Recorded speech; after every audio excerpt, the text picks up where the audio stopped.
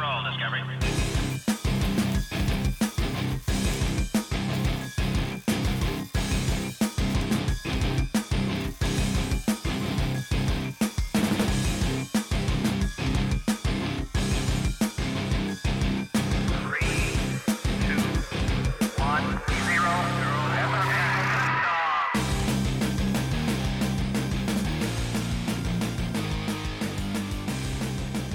So professional that we have our own banner. A banner? I mean, what? Losers don't have banners. Thing is, we haven't got anything to stick it up with, so welcome to the podcast.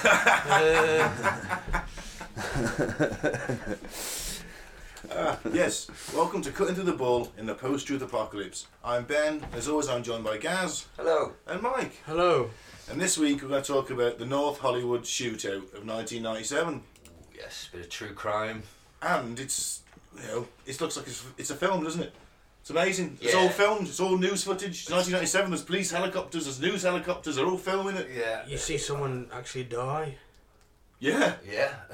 I watched that a little bit over and over again, actually. Not in some sick, weird way, just because it wasn't gory, and it's just, I've never seen anyone shoot himself under the chin before with a handgun from enough distance that it's not gross. Yeah, you do just kind of crumple. Yeah. So we'll get to that. Yeah. But first, let's say hello to some new listeners in different countries. We've got around the globe. So Italy, Switzerland, Ireland, the Russian Federation, Thailand, Germany, Canada, and of course the United Kingdom and the United States. Thank you very much. Thank you. Cheers. Especially the people in Russia. Yeah, definitely. Hi.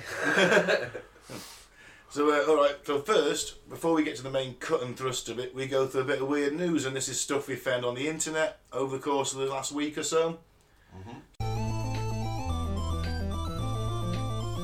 Let's get the boys' views on this week's weird news.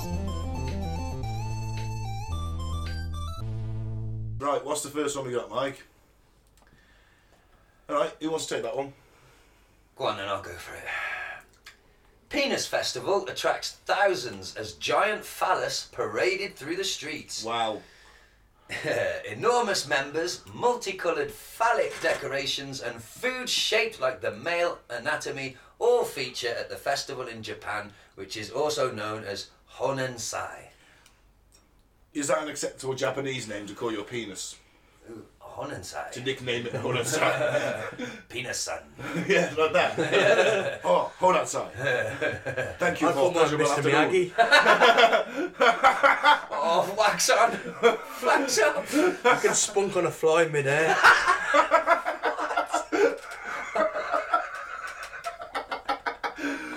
Wow. It would probably be easier to catch it with a fucking chopstick. Like puts Just a his bar special trick. headband on to have a wank. Gets rising sun headband. He wanks in the crane position. So, Anyway, moving on. thousands of people, have flocked to a huge festival in Japan, and it is dedicated entirely to penises. Enormous members, multicoloured phallic decorations. Oh, I've just read that bit. I apologise. We are professionals. Honestly. Every year in March, residents and visitors of the Aichi, that place in Prefecture. Japan, thank you, flock to Komaki, north of Nagoya, to see a giant phallus carried through the streets. Men of an, quote, unlucky age. What would you classify as an unlucky age? Is that old or young? I don't know. I guess it'll say. Maybe like if you're a certain age, it's considered unlucky. Maybe. Well, anyway, men of that age, they carry a 2-metre penis carved from Japanese cypress and offer it to the shrine with prayers for a good harvest, flourishing of all natural things and fertility to the loved one. I don't know if I want to go around carrying a giant cock. Well, if it's going to bring fertility to all the people But you is love, it? I don't know. It doesn't make a difference at all. You just carried a massive cock around for no reason. Could be worse. You could be like that Villa fan with a dildo stuck to his head. Oh man, it is a big phallus. It certainly is. We're just. It is a big one. It's mighty impressive, isn't it? We're looking at a picture of it now, listener. 2 metres, although to be It's honest, taller than me. 2 metres, they could have built a bigger one, couldn't they? Well, they could have. That's what they've carved it out of wood. If they were really going for it, like. Yeah, they have carved it. That's true. It's not papier-mâché, is No, it? no, it's not. I'm not going to float. It'd be like a 2-mile one if you really try. Anyway, here's why they don't make a 2-mile one. This can be the penis can be incredibly hefty, weighing upwards of 400 kilograms and with a circumference of more than 100 centimetre, and is the one to which most tributes and prayers are paid. Originally, the statue was much smaller and attached to a representation of a samurai, but it has grew bigger over the years. Yeah.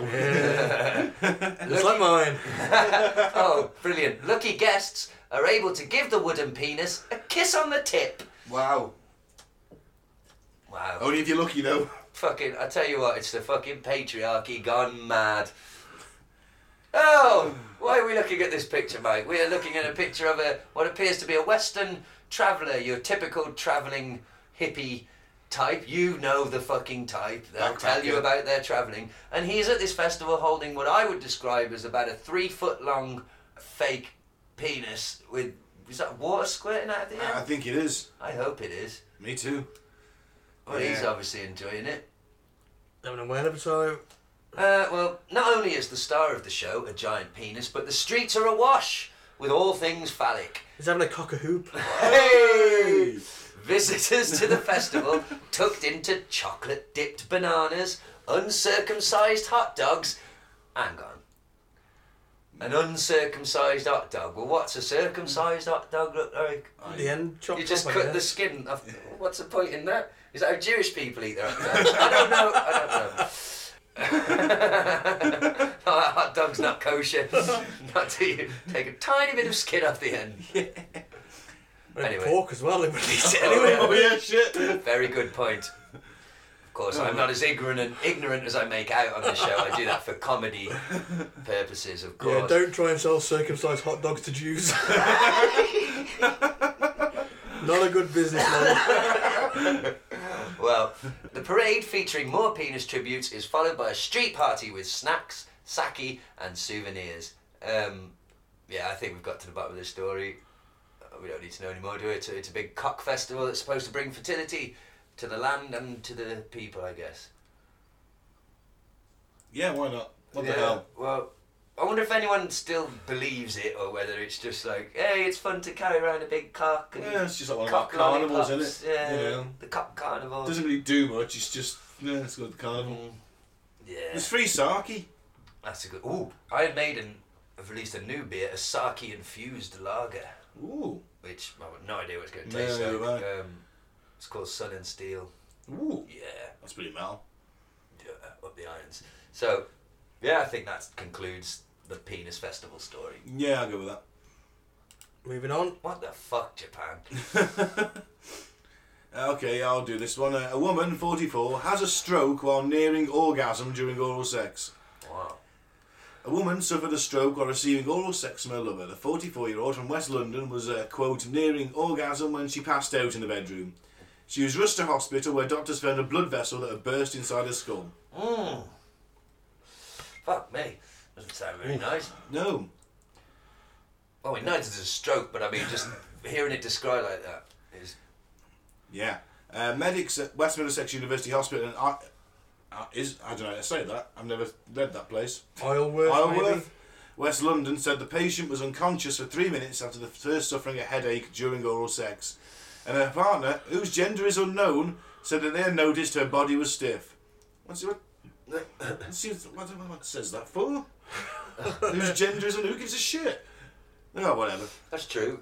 On closer history, taking the patient reported nearing orgasm while receiving oral sex from her partner before losing consciousness, doctors this week wrote in the British Medical Journal.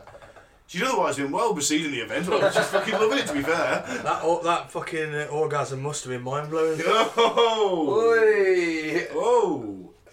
Vessel blowing. The woman spent 2 weeks in hospital recovering in October 2018. She's alright then, at least. Well, yeah. Something. I suppose it's... She would have been a little bit... You know, it sucks, doesn't it, have to go to the doctor and say, oh, what were you doing at the time of the you know, when it happened. Yeah, but if you were the person who was performing that act, you'd be fucking well happy, wouldn't you? Oh, mate, I'd have a T-shirt printed. I licked her out till her brain exploded. You'd have a picture of her with blood oozing out of her ear. This is what happens when I give blowjobs. Oh, man. Well, good on her. Well, you know, there's worse ways. Yeah, well, she didn't die, did she? No. She's going to be alright. Well, half of her's going to be okay, I guess. But No, she's fine. Sorry. She's fine. alright. Move on. Mike? Globe-trotting dog lives best life after avoiding death sentence in animal shelter. Oh, fantastic. Is this a happy story? It is. The fuck, Mike? We're on Facebook and you'll put a happy story on. We don't normally do happy stories. Now and again we do. I Ah, found this one. this is nice. Dog Jonathan Warren is definitely living the best life.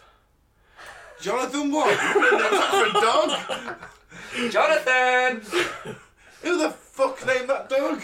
Look at a dog, Jonathan Warren. That's a person's name. Well, at least a rabbit's name. What? I see what you did there. Yeah. I'll tell you what, you go for that pun crown. I'm on it tonight. Apparently he was on doggy death row in an animal shelter in Georgia, America, when he was adopted by his smitten owners, Amanda Klecker, 31, and husband Jeremy Simon, 37. Don't know why they got different names, but... Jonathan has now visited France, Italy, Spain, Portugal, Canada, Belgium, Holland and Luxembourg, posing for a series of Instagram-worthy snaps along the way. And there's a picture of him next to the Leaning Tower of Pisa. That Wow. dog's got a better life than me, hasn't he? Look at him, the happy little bastard. He's on a beach driving a golf cart We're now. literally looking at a picture of him licking his lips as he drives a fucking golf buggy along a beautiful beach. He's definitely having a better time than me. He's there at the Trevi Fountains in Rome. He's got better clothes than me. Hang on, alright. How did they get that dog? Oh, hang on, there's apparently they only fly with airlines that allow dogs in cabin. Oh, I didn't know that. I didn't even know there wasn't it. They've got a private fucking jet.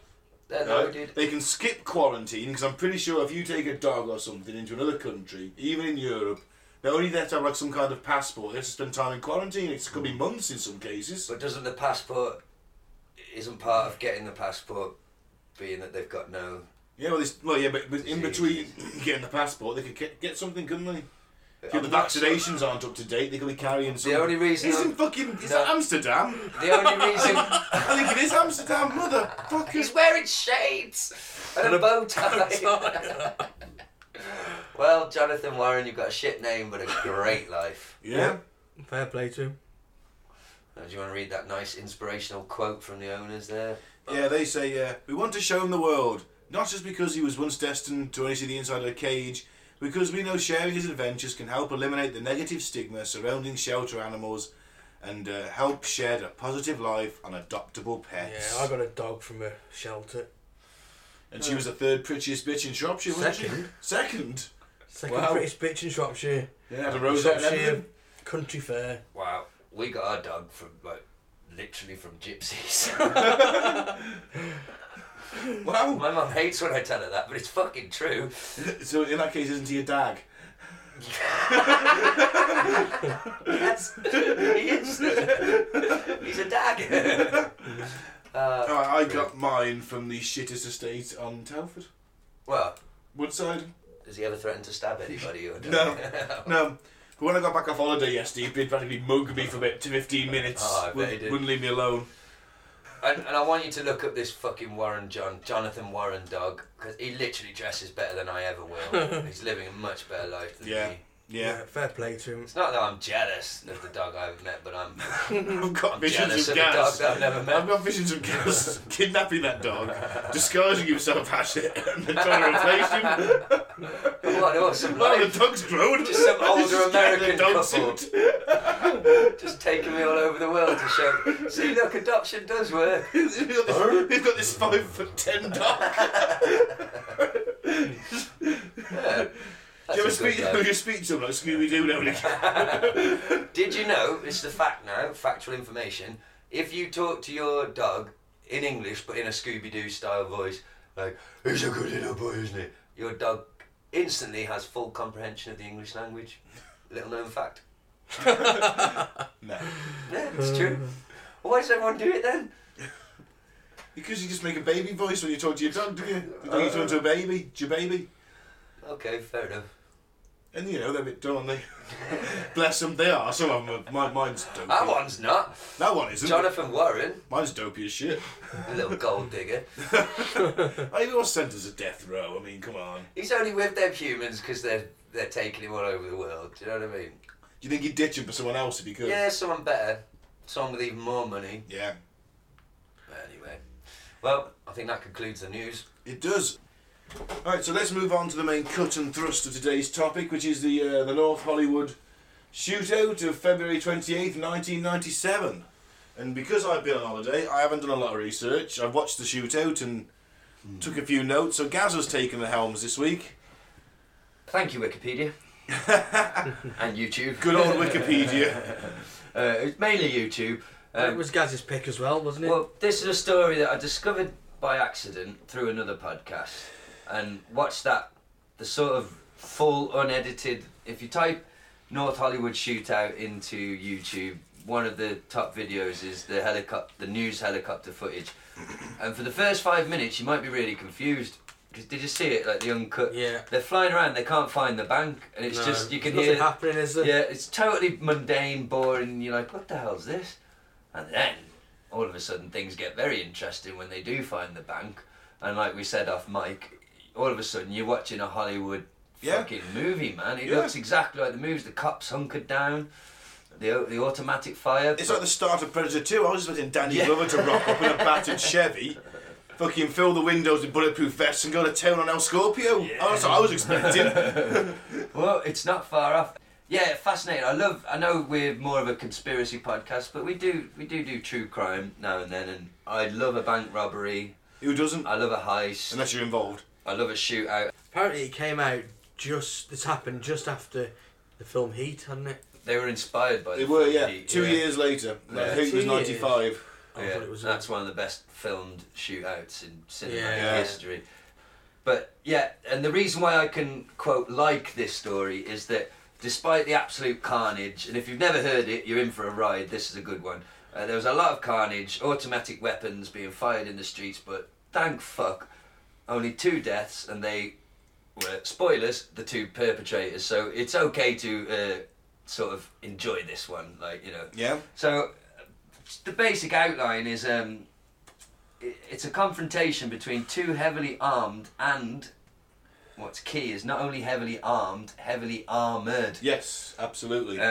robbers, Larry Phillips Jr. and Emil Mastroianni. It wasn't one a crook anyway. Yeah. Certainly a criminal anyway. One was a bank robber, wasn't it? I've got the background on him, I'll give you this, because, one was definitely leading the other one. Jimmy, I think, was the criminal element.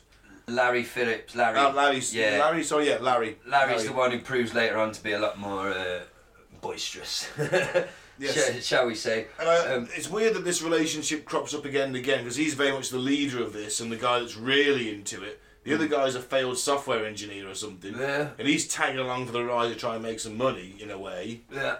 And it's almost like you can also relate it to the Columbine shooters. The one with the dominant personality that followed them sort of adoring, like a puppy in a way. I guess most duos and a lot of relationships, friendships are that way. And, Yeah, it was the same with the Beltway murderer.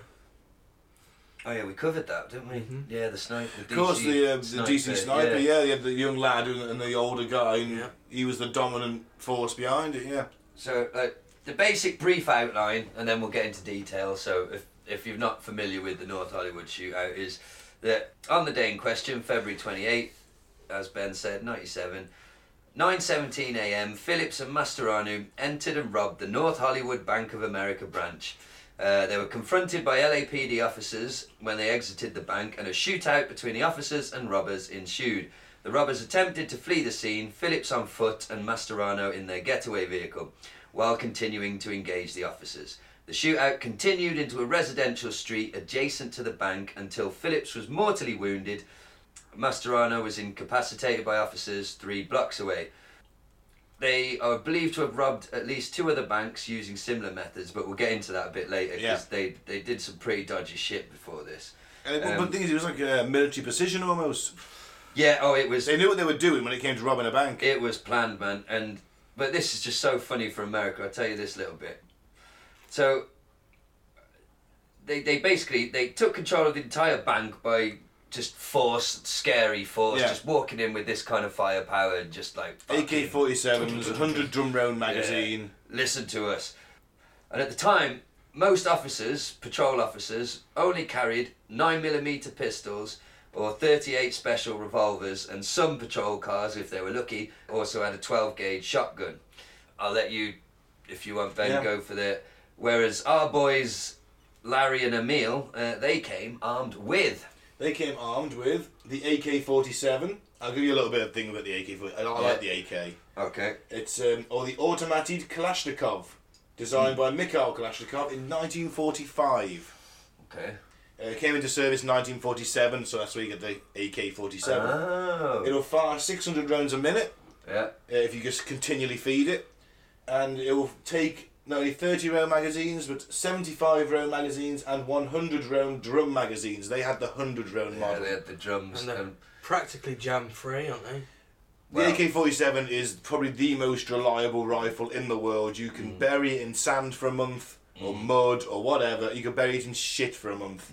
Dig it up, tap the crap out, clear the fire mechanism, and it'll fire first time every fucking time. So that's why it's so popular. That's why guerrilla forces around the world use it. They're all plus sides, but correct me if I'm wrong, but did I hear though that it's fucking about as accurate as... It's not the most accurate weapon in the world. 50 yards probably. Right. I have fired an AK and it's got a kick like a fucking horse. It's a big ass round 7.62. It's a rifle. It's rifle caliber. Aren't you meant to fight from the hip, like? Yeah, but you're on the range. You can't do that. You have to fire from the shoulder, and it hurts like fuck.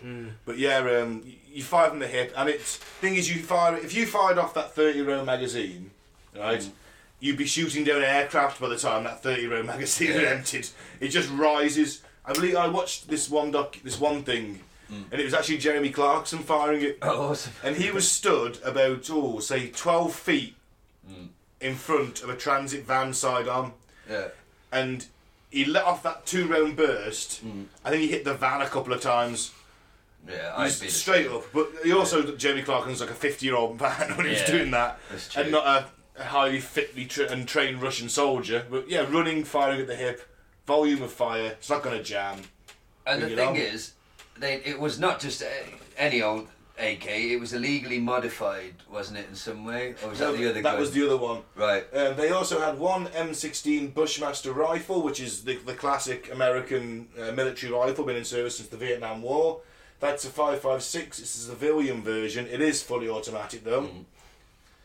Civilian version. Yeah. Just that in its own is just... Apparently it was the modern hunting rifle thing that the NRA pushed through. So before, like a hunting rifle was a bolt action rifle, maybe a semi-automatic rifle with the top end. Then they started bringing in military, because people like to own replica military weapons, don't they? So the M16, it's iconic. Loads of Vietnam vets come home. Like, oh yeah. They start selling them. Oh, I'll buy that. I like that gun. They didn't like it at first. It jammed repeatedly. Basically, the gimmick was that it was Eugene Colt designed the M16, and he's like, oh, it doesn't need cleaning. Don't need to clean it. Was the Colt company said it's a self-cleaning rifle.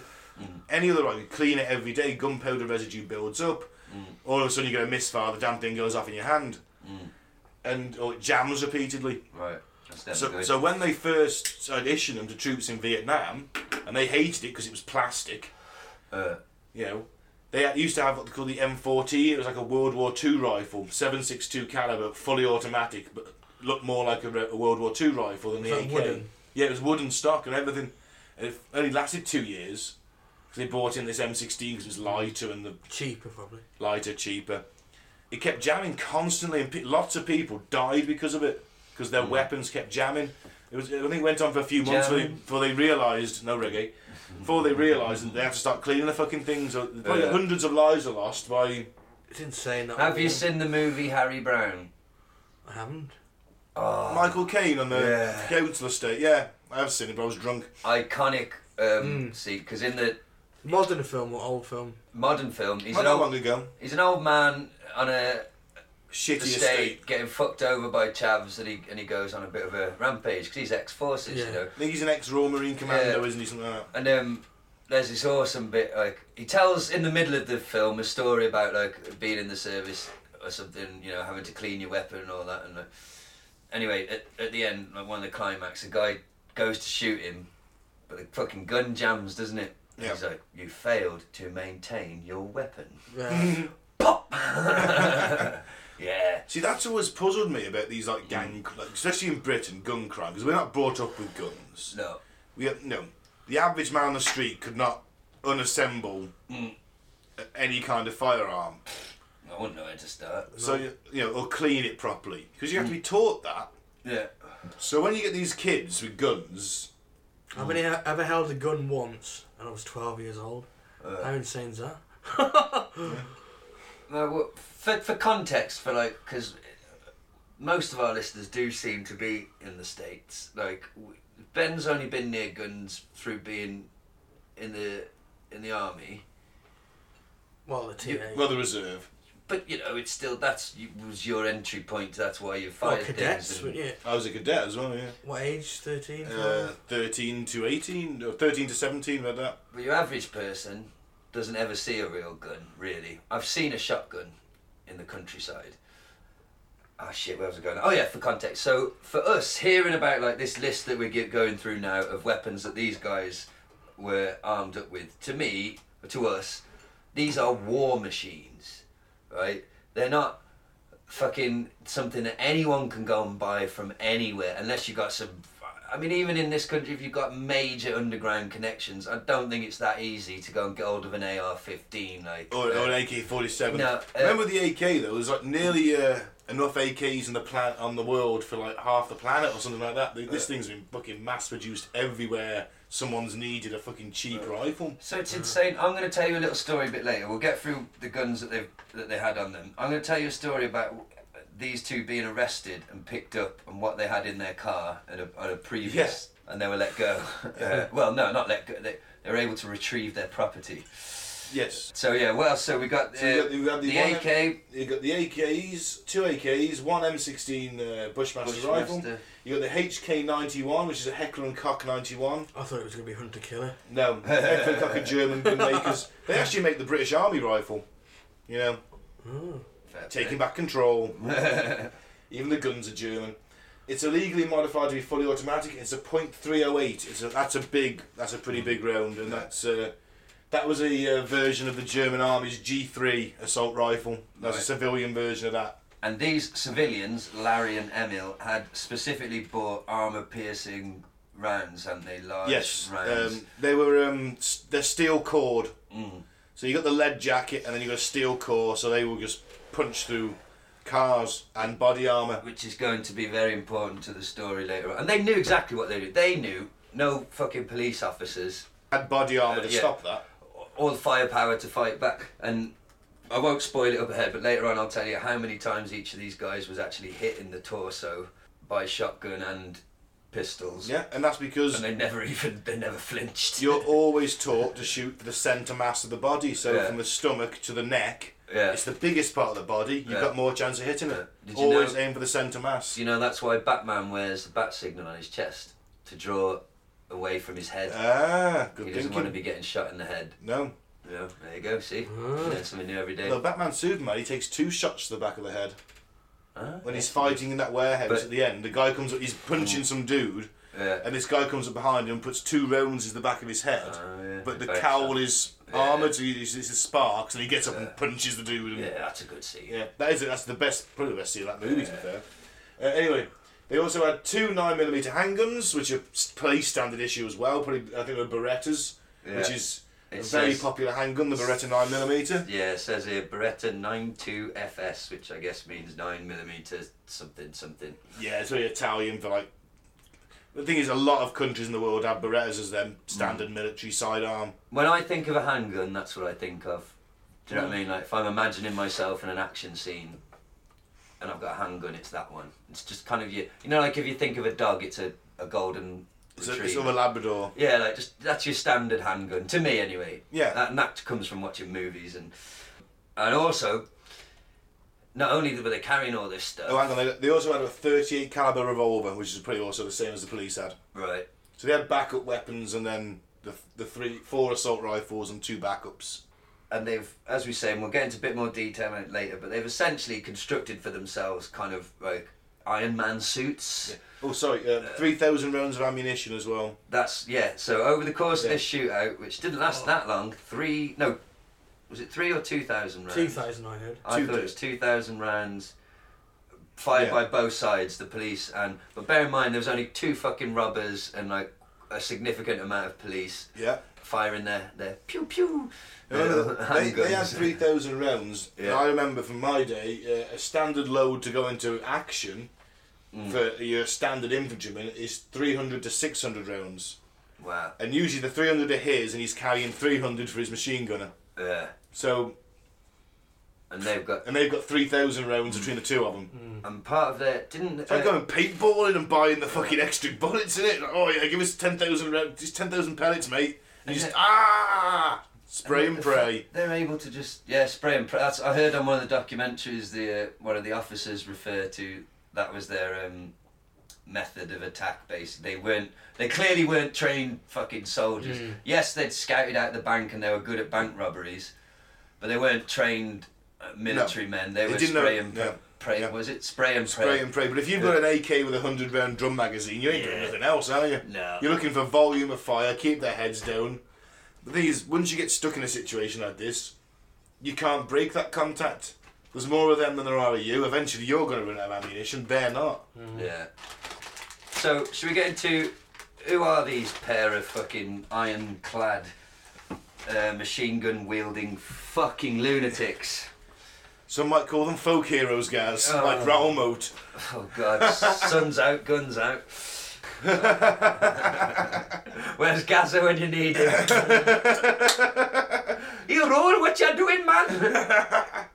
I actually watched Layer Cake last week with my friend. Quality film. Oh, it's fucking brilliant. I love the way he delivers that line. It doesn't fucking work like that. £1 million ease, £1 million quid.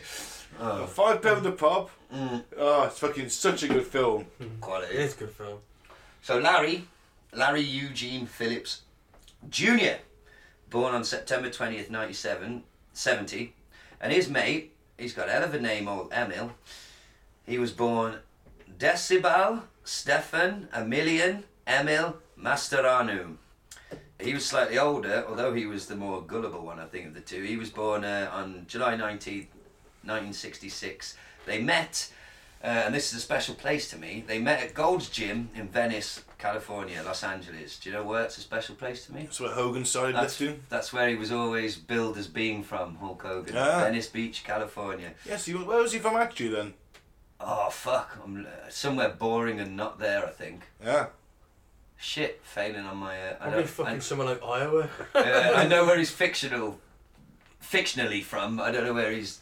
I don't think he fits that. He's a musty, tan dude. Yeah. Venice Beach, California. Farmer's boy from Idaho. Probably. Well, they met there at Gold's Gym in 1989.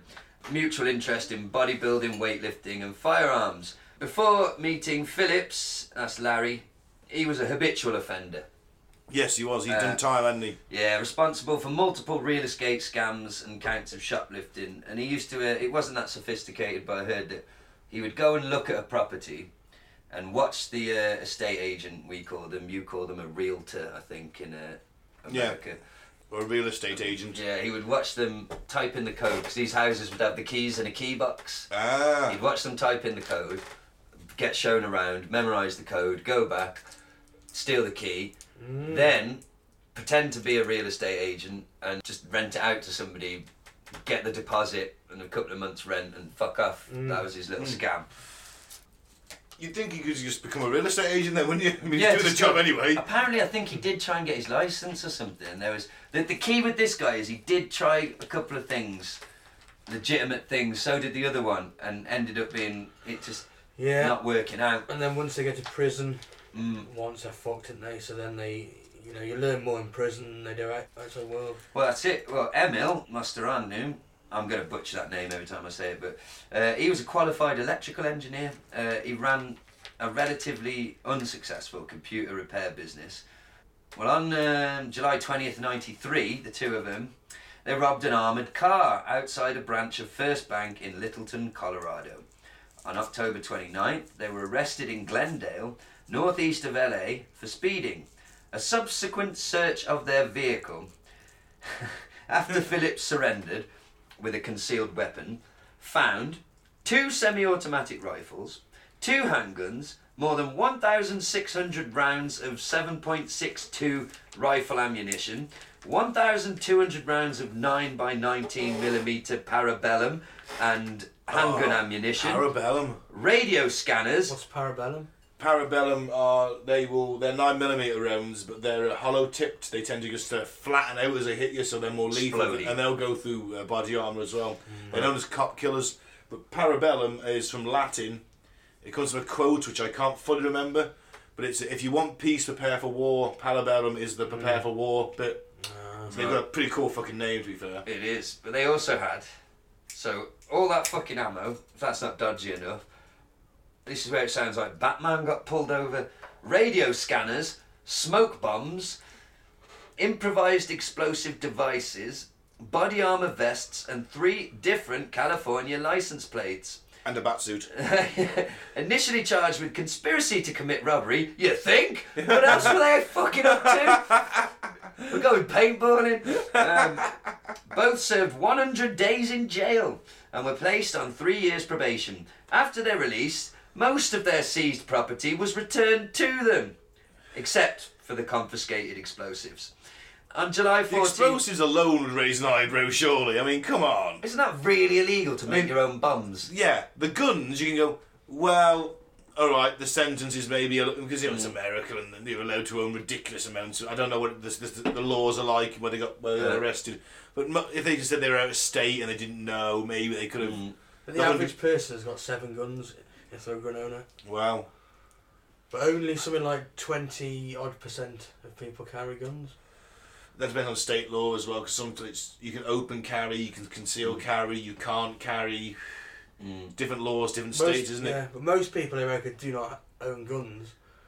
It's all in the hands of like 20-odd%, and they own like 7 each. That's why there's so many. Yeah. Well, these two were let out, and it didn't take them long.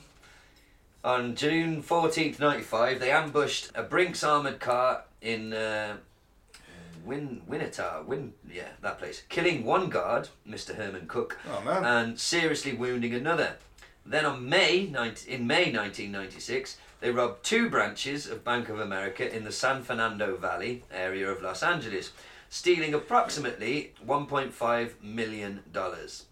Phillips and Mastroianni were dubbed the High Incident Bandits by investigators due to the weaponry they had used in 3 robberies prior to the attempt in North Hollywood. See, what gets me is they stole a lot of money. Yeah. Just once you get that 1.5 mil or that 2 mil, just fucking That's hop the the board. greed, the power of the almighty Yankee dollar. Once I've got that $1 million, I'm fucking I'm out. with I'm you. down to Mexico. Yeah, I'm with you. We've done well here. Yeah, we got $1 million. That'll last us the rest of our fucking lives in Mexico. Plus, we fucking killed someone last time. Yeah. So, come on. Yeah. It's going to be a bit hot in it. Let's. But no, the opposite's happened. They are gaining, or one of them, I guess.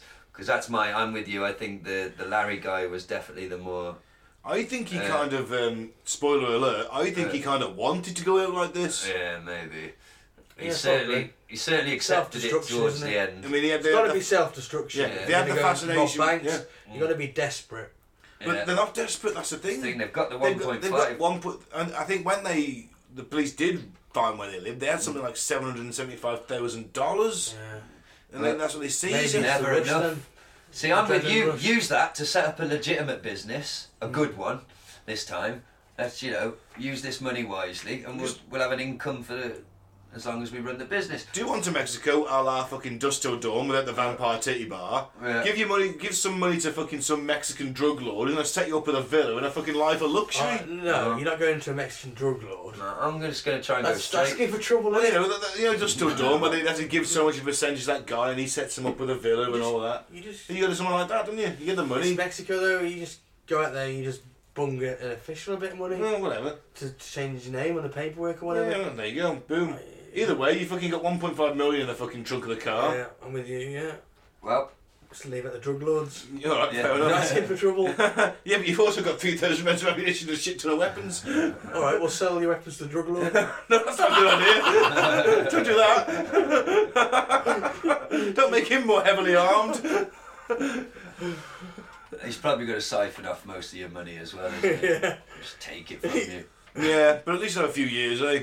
I was just thinking like setting up a donut shop or something, do you know Oh, what I mean? yeah, Like, yeah. something normal. Oh, okay. Car then. wash. Fair enough. I was just thinking of a villa, a pool. Yeah, but if You you're know, doing it... Well, I was in going Mexico, straight. like, No, I just go straight. I to the go other side straight. of I the just live a country. life of luxury. I've got, yeah, but then I've in got America, ill-gotten gains. I don't know what it's like, but I mean...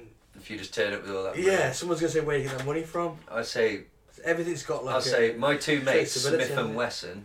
I say Weston. But in Smith and Wesson. Mexico, it's I'm sure the laws are a bit Well, less strict. funny enough, layer cake, what does he say? These years ago, people were trying to get so hard to get money out of banks. These days, the problem is trying to get it in. Yeah. And I really had the problem in Scarface. That's why they got that dodgy bank and they just turned up with sacks of money. Yeah. I bet All there's good not that mobsters much money have in banks have now. It's all done on the computer. Well, that's it. But you still got to put some. You still got to have the currency for them to put it onto the computer, haven't they? Yeah, you'd have a bit in there, but you wouldn't have much, would you?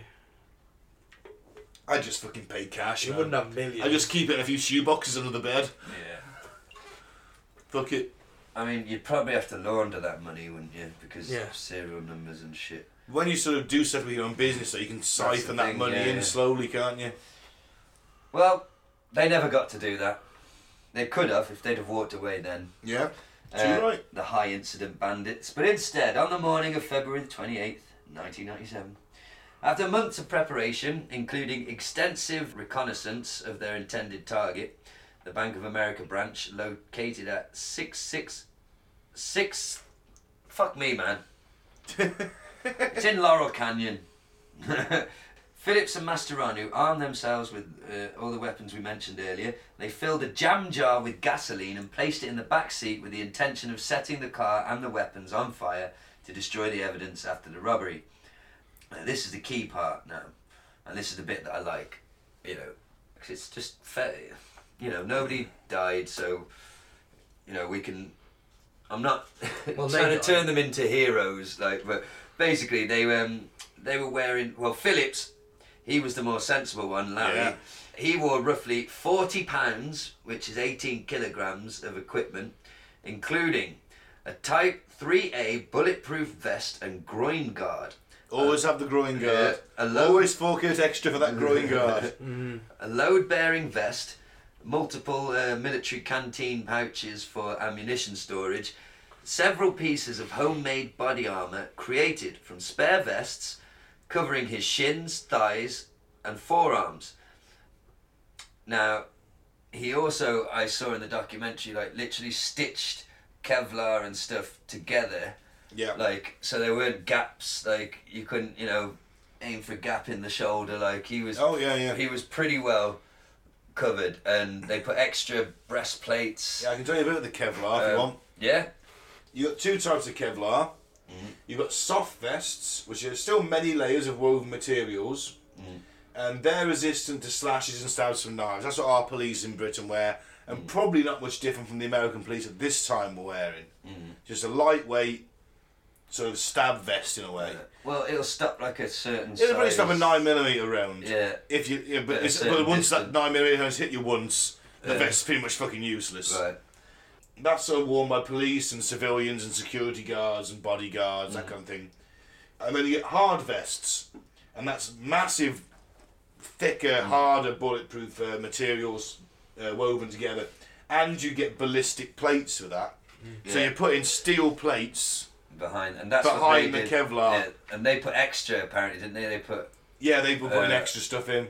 the robbers. I mean, and I was impressed. I didn't realise till one of the things I was watching that the way Kevlar worked, like it literally is a material. I just never thought of it. I think I'd assumed it was a solid, you know, a type of metal or something like. But yeah, it literally is. The construction of the fabric is so good. It Yeah. just absorbs It's, impact, yeah. doesn't it? It mushrooms the bullet. So it just flattens it on impact. But the problem is, because that bullet's still coming at you at an incredibly high velocity. Yeah. It will give Still you a very fucking nasty hurts. bruise, and possibly if you were wearing the sort of standard military vest, heavy vest with the ballistic plates, and you got hit by a 7.62 round, that'd still put you on your arse. Yeah. It's square on impact in the chest, hits the ballistic plate, you're still on your arse, and you've got a fucking bruise. Your entire chest is bruised. I can A imagine. lot of energy coming with bullets. Remember, they're going at like fucking so many thousand feet per second. Some of them. So, the vest will stop the bullet, but these guys were getting shot a lot. These were reinforced to shit, weren't they? They were better than the fucking military have got. Yeah, it's not like this guy just threw on a bulletproof vest. He fucking stitched together. He really put some thought into this. I don't think they did much to cover their heads though, did they? No, they just had the balaclavas ski on. mask. But it was aramid was some of the material in there, which is like the top of the line Kevlar stuff. Well, you can afford that shit when you've robbed 1.5 fucking million. Well, yeah. It's 18 kilograms. That's that's it's a sizable weight to be carrying around on top of you. That's what Larry put on himself. Have you got a bit more on Kevlar? No, I think we're good. Or is that yeah, okay? yeah, basically So- that's pretty much it. So that's what the sensible one, Larry, did. His mate, Emil, and apparently it was because he was a bit larger, a larger gentleman. Yeah.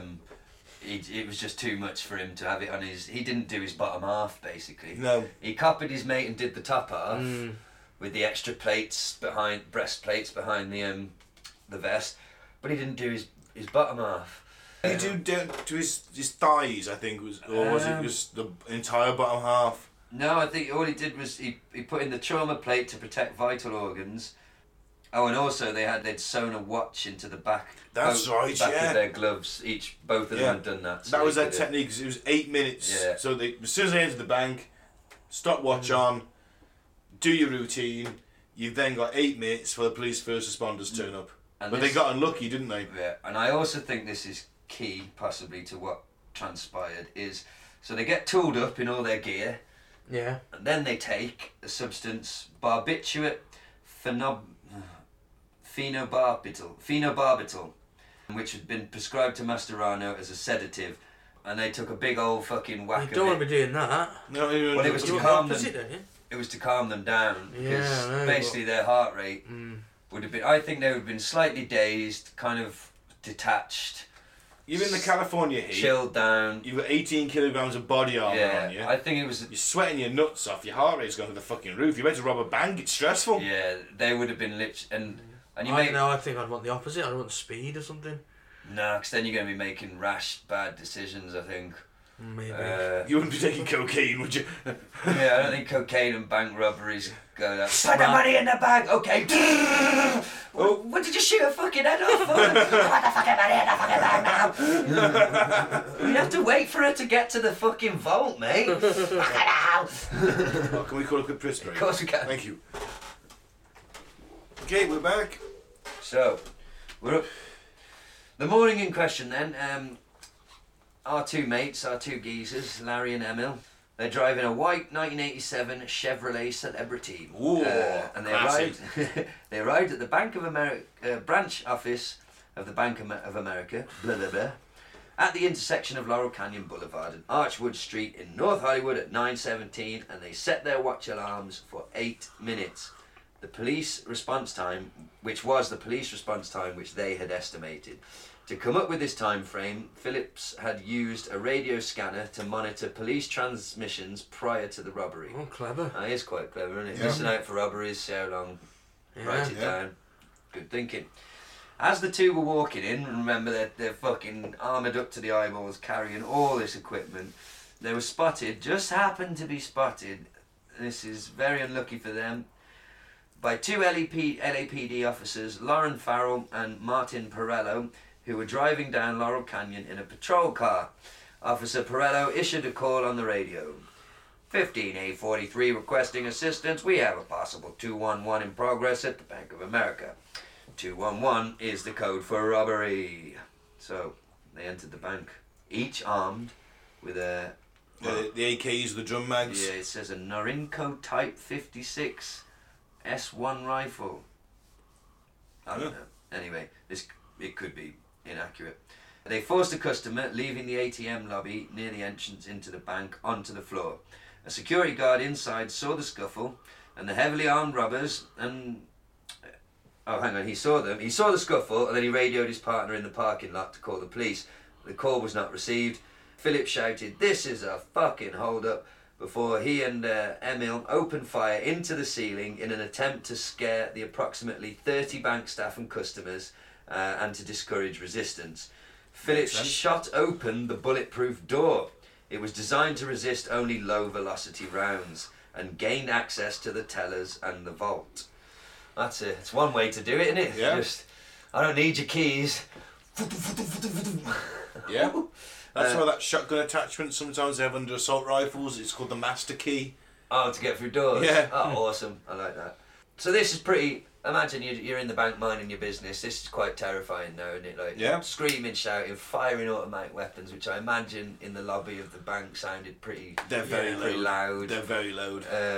The AK is a fucking loud weapon. Yeah. And I remember from one of the documentaries we watched that he was screaming, Larry, at people, "If you don't fucking look at me, I'll fucking kill you. Don't fucking look at me." So people are face down. So they forced the assistant manager, John Vilgrania, to open the vault. John obliged and began to fill the robber's money bag. However, due to a change in the bank's delivery schedule, the vault contained significantly less than the $750,000 the gunman had expected. Phillips, enraged at this development, argued with John and demanded more. In an apparent show of frustration, Phillips then fired a full drum magazine of 75 rounds into the bank's safe, destroying much of the remaining money. And what a fucking... I'm so angry that there isn't as much money as I expected there to be, so I'm going to fucking destroy the money that is here. Fucking... I mean, that just shows you the level of... I mean, plus, okay, tensions are going to be running high. Your adrenaline, even to after taking that fucking barbiturate, you're still going to be fucking spiking on adrenaline. You're going to be fight or flight at that point. It's pretty... I've got a fucking 100 rounds in this fucking magazine. I've got an AK-47. Fucking hell. Phillips, he then attempted to open the bank's ATM machine, but due to a change in policies, the branch manager, no longer had access to the money inside. Before leaving, the robbers locked the hostages in the bank vault. In the end, the two left with $303,305 and 3 die packs, which later went off, ruining the money they stole. Oh, gutted. I hate them die packs. It's really underhanded. I appreciate them. They're a great idea. Hey, you've got the money, fuck you, it's useless. But still, it's like, oh, come on. They've done the hard work. Let them have it now. I was a kid once. We were all kids once, sorry. That's a shit way to start a story. But once... I remember when I was a kid once. Once when I was a kid, outside our big Tesco in Telford where we live, it was quite new. It hadn't been there long. Yeah. Because I was quite young, still at school, I'm certain. And I was sat in my mum's car waiting for her, and I saw the cash delivery man drop a cash box. And just dropping it was enough to set off. And it came out, he had green fucking ink all up his arm, his shirt, and I imagine the money inside. Yeah. I mean, they must have insurance to cover that sort of thing, but I remember the look on his face and I have to think back to that. You have to ring your boss and tell them that. Yeah, just picked up 250,000 from Tesco. I haven't lost it, nobody's nicked it, but I did drop it and it did go off. And yeah, he was plastered all up his arm, man, just from dropping the thing. They must have shock-proof, like... Yeah. Unless that was like a dodgy pack that was a bit sensitive, maybe. I don't know. I bet you got a warning for that. Well, it doesn't cost much to replace, only paper.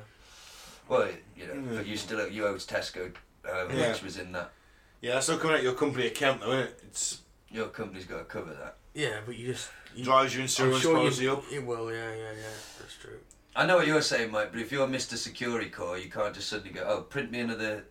You're not in that position, are you, to be printing money? But anyway, so yeah, the die packs went off and they were fucked. And now this is where things get interesting. Because the boys come outside. The first responding officers obviously have heard the gunfire from inside the bank and they've made another radio call. And there are additional units taking cover. Now imagine being the police you're nice and hunkered down behind your patrol car. Which is usually fine. Yeah, you're probably thinking, I'm alright here. Yeah. I can lean up over the top, pop a few off. We'll get these silly cunts. Look at them just walking out here, bold as Billy Brass.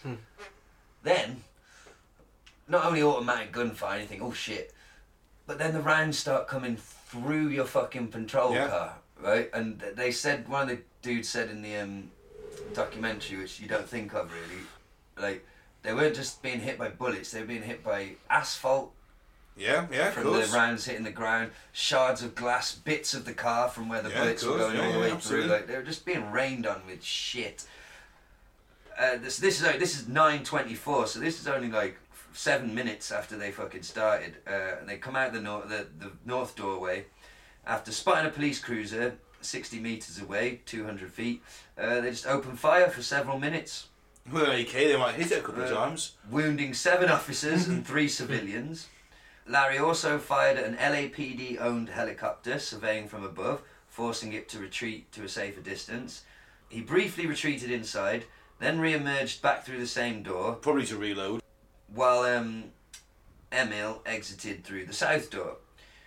They then began to engage the officers, firing sporadic bursts into the patrol cars that had been positioned on Laurel Canyon in front of the bank. Officers, armed only with standard Beretta 9mm, Smith & Wesson model 38 caliber revolvers and 12 gauge shotguns, immediately returned fire.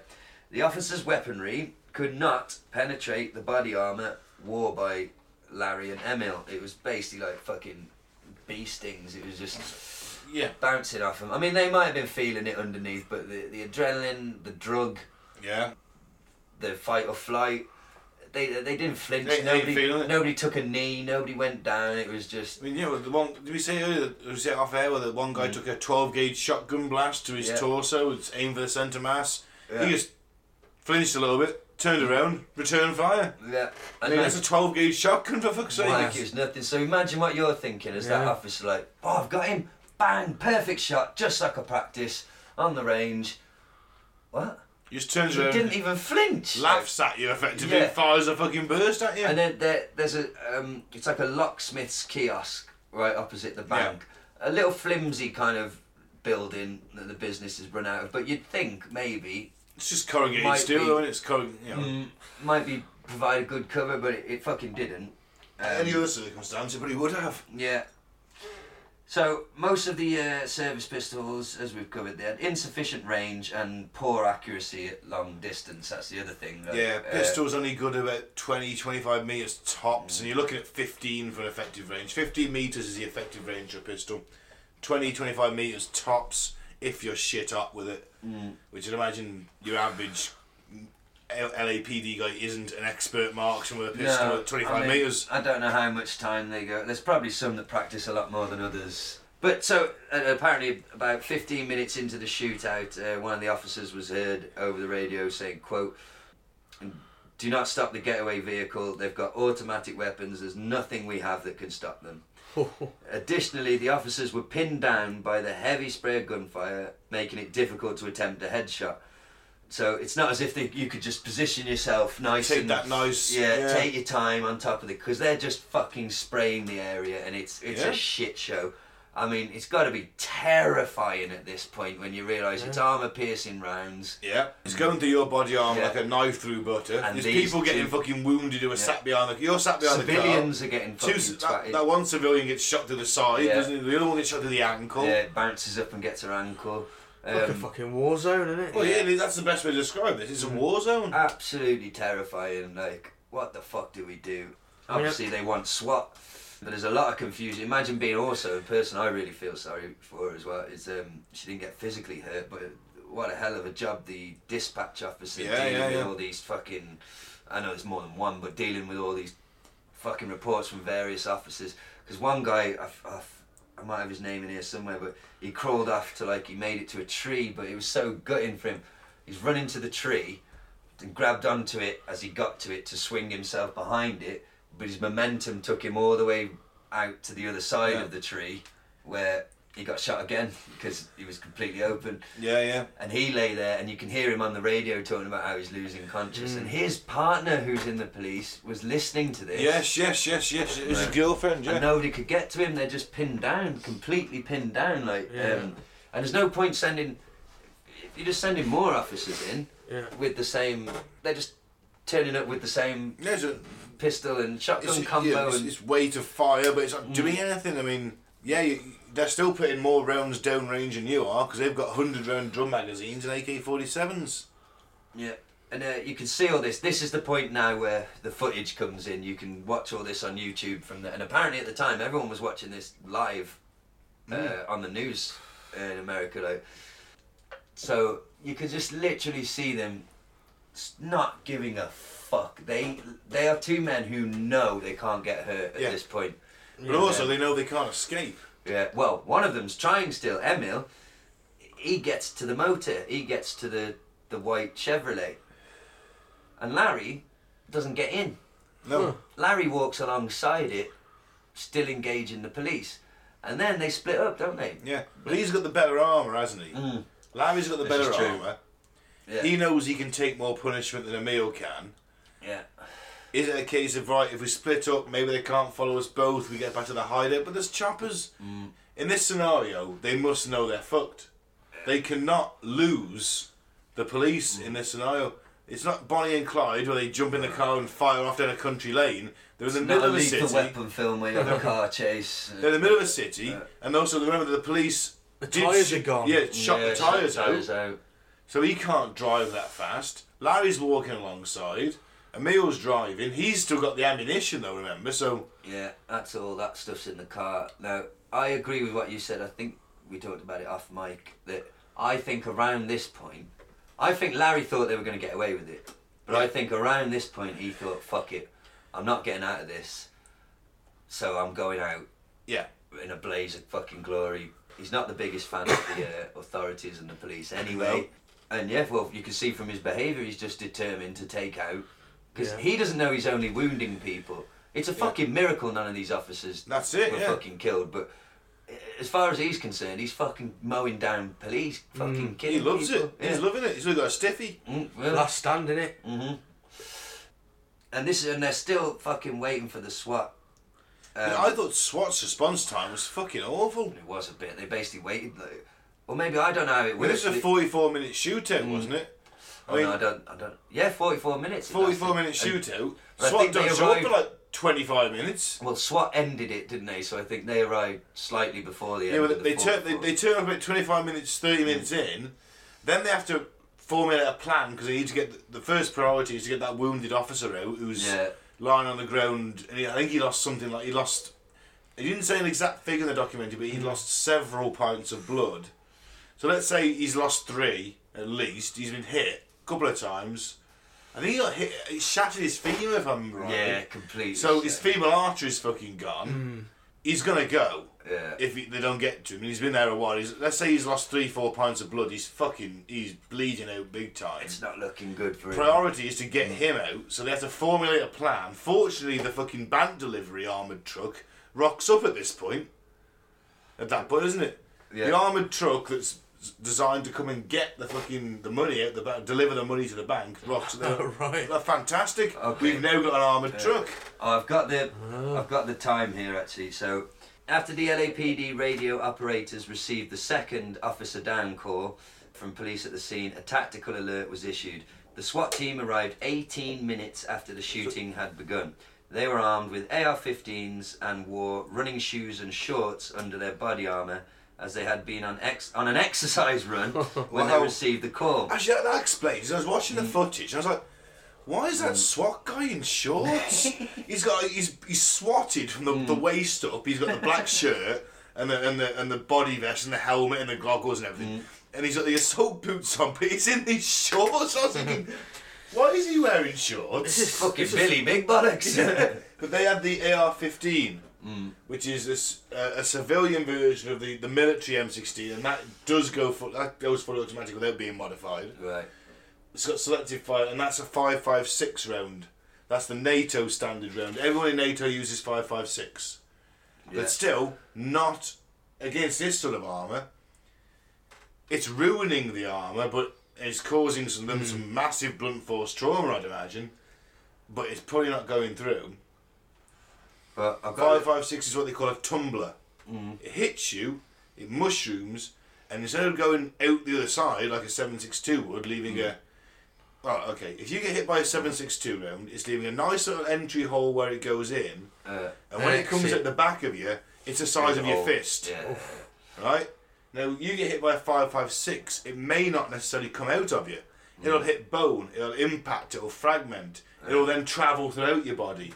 It puts you down, it'll kill you, but... Hits vital organs. It hits vital organs, but centre mass hits the rib cage. Yeah, you're shredding them nicely down there. They're down, they ain't getting back up again. Well, they were. This is just 2 officers here. Detective Bancroft fired 17 rounds, and Detective Harley fired approximately 15 to 24 rounds at Phillips from a distance of approximately 55 feet. After Emil backed the Chevrolet out of the handicapped space. The bastards even parked in an handicapped space. That's clever. It's more convenient for you. It's the closest one to the bank. Yeah. And they probably knew that they'd be handicapped at some point. But this is an important detail that I missed out before we move on to the SWAT team and what they got up to. You can see this on the helicopter news footage. That it's likely that Larry received a gunshot wound to his left hand, and that will come into play later on. So the SWAT team turn up. You touched on it earlier. They do what I think is a fucking awesome rescue, like a movie. Yeah. One of the bank cars happens to turn up, armoured fucking vehicle, and they commandeer it. Yeah. Which is just awesome. Yeah. We're taking this van. Yeah, we're having full this. of money. And we're Good driving police. into a shootout. Yeah, you know, some of them SWAT officers on the back had the peace of mind to stuff their stuff their running shorts. I mean, allegedly, of course, but then come on. You're bulging down there. Perks of the job, man. You just got dollar bills stuffed down your running shorts. This massive bulge around your crotch, and with dollar bills hanging out. You're right there, yeah. And then one of the dye packs pops and it spurts up. Why you got bright purple for 6 sperm? months. But they're basically going to use this as a makeshift, like, they're going to go It's pick going up to all be the a makeshift wounded. APC, isn't Yeah, it? fucking dive in, get all the wounded officers in and fucking haul ass out of there, which I think was good thinking on the fly. Yeah, that was the first priority, wasn't it? You've got to get to that guy who's lost 4 pints of blood.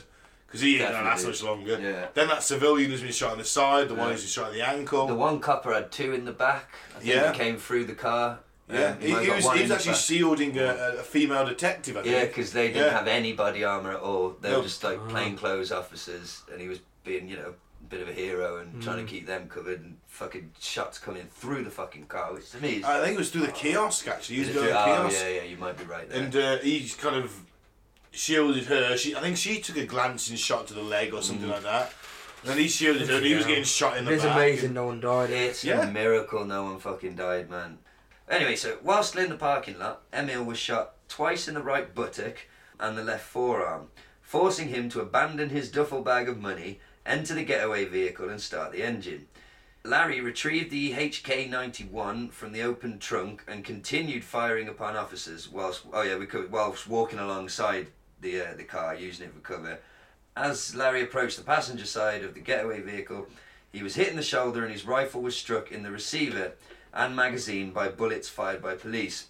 After firing a few more shots with one arm, Phillips discarded the HK-91 and retrieved the AK thingy.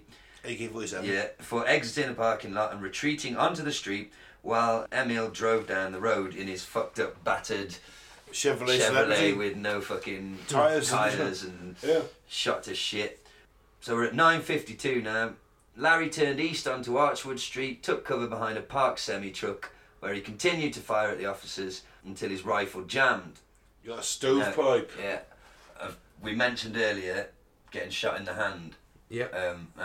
Me and Ben were talking off mic. Was that off mic or on mic? I think it was off. I can't remember. Yeah. But anyway, those guns are really, really hard to jam. But we said that, yeah. Move it around the wrong angle, gravity will... Yeah. And all he had to do, apparently, Mike, was... So, to try and paint a visual picture for the listener, that it's basically an empty shell sticking horizontally out of, what would you call it, the chain? muzzle?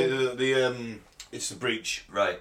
So, and all he had to do, a simple technique, with his other hand, just brush down the side of the gun in a downward motion, and it would... Or even just turn the weapon to its side, give it a smack, whack it. And that'll free that, and the breech block will go forward again, load the next round. But his hand was all fucked up, so he couldn't do it. So he was forced to chuck. Finally, all his automatic weapons are gone, and he has to pull out his last remaining gun, which is only the same as what they've got. It's a 9mm. Yeah, you see him, didn't you? Yeah, now this is secondary weapon. The bit I referred to at the start, where I said I watched it over and over.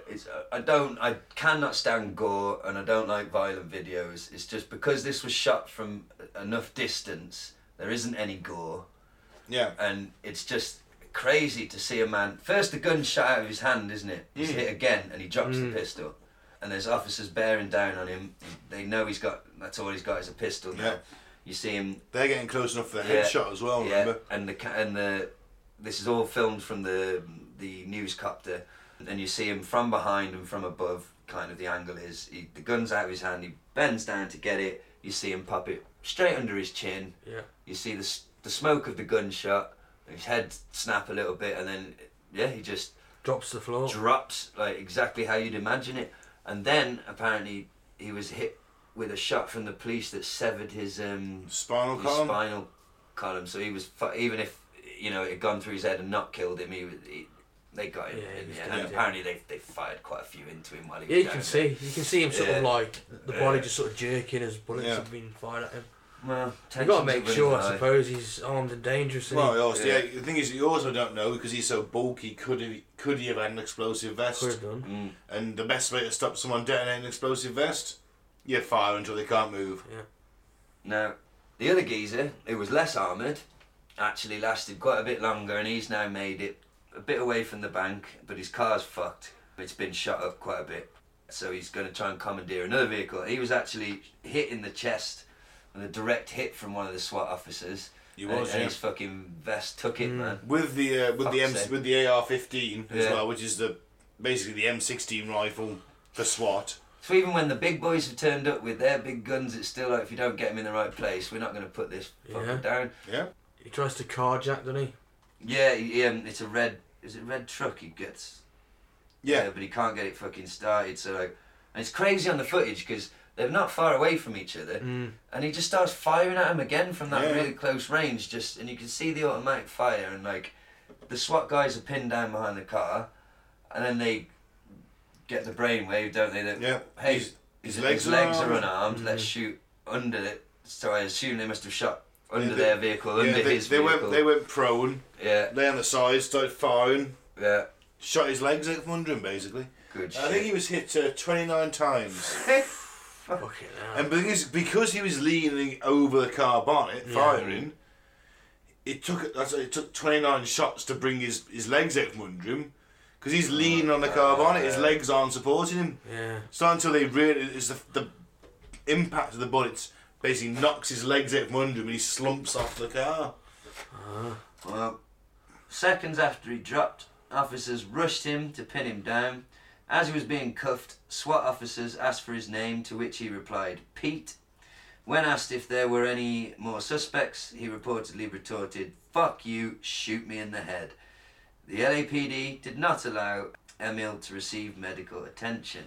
That's a bit I have a problem with. Now, they let him bleed out in the street, basically, but their reasoning for this is that apparently it's standard procedure to not allow paramedics into, quote, a hot zone or the danger zone until it's welcome to the danger zone. Yeah, which you can understand until because they don't know there was only two guys at this point. They've got to make sure, haven't they? Yeah, but can't they get two officers to take him out? Well, they could. What they could have done really is there's about 20 officers there surrounding. Yeah, there's no reason that they couldn't have just commandeered a vehicle, thrown in the back of it, drove him out of that. Of course. To whatever cordon they've got set up that's supposedly safe. I think it's barbaric to let him bleed to death. I would have thought that... I mean, I know the SWAT team rocked up, some of them in shorts. Some of them were fully dressed. Some of them were fully equipped. You can't tell me that a SWAT officer does not carry some kind of bandage or trauma pack or Yeah, gunshot first he aid. had 20 wounds just in his legs. Yeah, but it's still a small area. I mean, his legs are shot off at that point, fucking anyway. But field dressings, something to apply to belt, tourniquet. Tourniquet is direct pressure. But it was 70 minutes later when the paramedics got to him and pronounced it's a him bit dead. iffy, isn't it? I mean, it's It like, is, but I also. he's also just been attempted murder on like. They 30 don't of know the those officers civilians. who he shot aren't dead. Yeah. Do they? No, or the They don't civilians. know that. To me, it doesn't matter. I know morally it's not right, Yeah, but and all I'm morally, saying it is, isn't, but I can tensions are kinda running high. Yeah. That adrenaline's pumping out. Let the fucker bleed out. I'm not saying what. I'm not No, condoning. I'm what he not did. saying that's what I do. It's just Yeah. They did radio for an ambulance, but he kept on shouting, and Emil kept loudly swearing profusely and still trying to goad the police into shooting. so maybe they don't. If he's still shouting and screaming, maybe they don't think he's hurt. hurt that bad. Yeah, that's a possibility. The thing is, when the triage, it's military triage, right? If the guy is wounded and screaming, he's all right. He's still breathing. Mm. It's the guy that's not moving and not saying anything is the guy you go to first. I understand that, but it's still no excuse, is it? Well, no, but if he's shouting and screaming, they're thinking, well, you know what? He's still coherent. Maybe he's not that badly downed. I mean, but yeah, still, at least we can attend to the wounds. Yeah. Even if it's just a bandage or a tourniquet, you do something with it. You know you've hit him. That's why he's gone down. Yeah, it is. Anyway, we slightly could debate dodgy, that isn't it? forever, really. But the family, on behalf of his, because he had daughters, I think it was. Yeah, I think he had a couple of daughters. They did attempt a court case over this, but it was a hung jury in the end. So, and then they dropped it, probably under pressure from some dodgy. Yeah. Maybe got a little payout on the sly. Allegedly. Maybe There could have been a bit of that as well. maybe Yeah. some kind of deal done, because that's probably the American justice system, isn't it? You do a deal, give him some money, doesn't have to be made public. Yeah, we'll drop the case. Yeah. So there you go. That was the 40-foot, and we'll discuss this a little bit more because there were some repercussions from this in like changes to law enforcement. Oh, absolutely. And can I just say there was 1,100 rounds. Yeah. And it was that equates to a bullet every 2 seconds. So 1,100 from the robbers and approximately then 900 from Yeah. the various police Yeah. officers. So the robbers are firing a bullet every 2 seconds. Fuck me. Like I say, war zone, just terrifying, Yeah. man. Like That amount of metal flying through the air, Yeah. and you know your body armour can't stop it. And then you find out when that guy next to you gets shot through the car, the cars aren't stopping it. Where the fuck do you hide Well, down?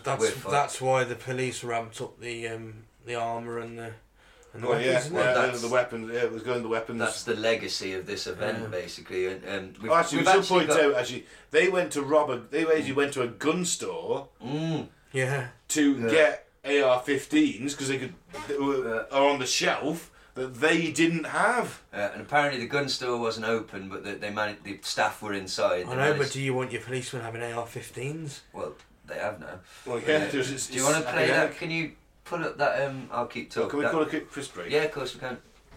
Yeah, then we'll wrap it up. So yeah, we were saying just before the break, there is a legacy of this event. There's a little video from CNN, the North Hollywood shootout 20 years later, which will give you some info. The Battle of North Hollywood. Squad is being notified. Call 3. All officers stay down. Shots are being fired from AK-47. At that time, I was assigned to the SWAT team. Multiple officers hit. Multiple officers hit. They had no care for life. And this was obvious when they come out of the bank and they start shooting at anything that moved. Uniformed police officers were outgunned. They don't have assault rifles. The suspects do. As you can see, they are opening fire right now. Phillips, as he has a malfunction with his AK-47, he drops it. He continues to walk down Archwood, takes out a Beretta 9mm and handgun, starts shooting at anything that moves, and he gets shot in the hand. He drops it, picks it up, puts the gun under his chin, and presses the trigger. As he goes down, an unknown uniformed patrol officer fires and hits him in the upper torso, through the side, misses the vest, and severs his spine.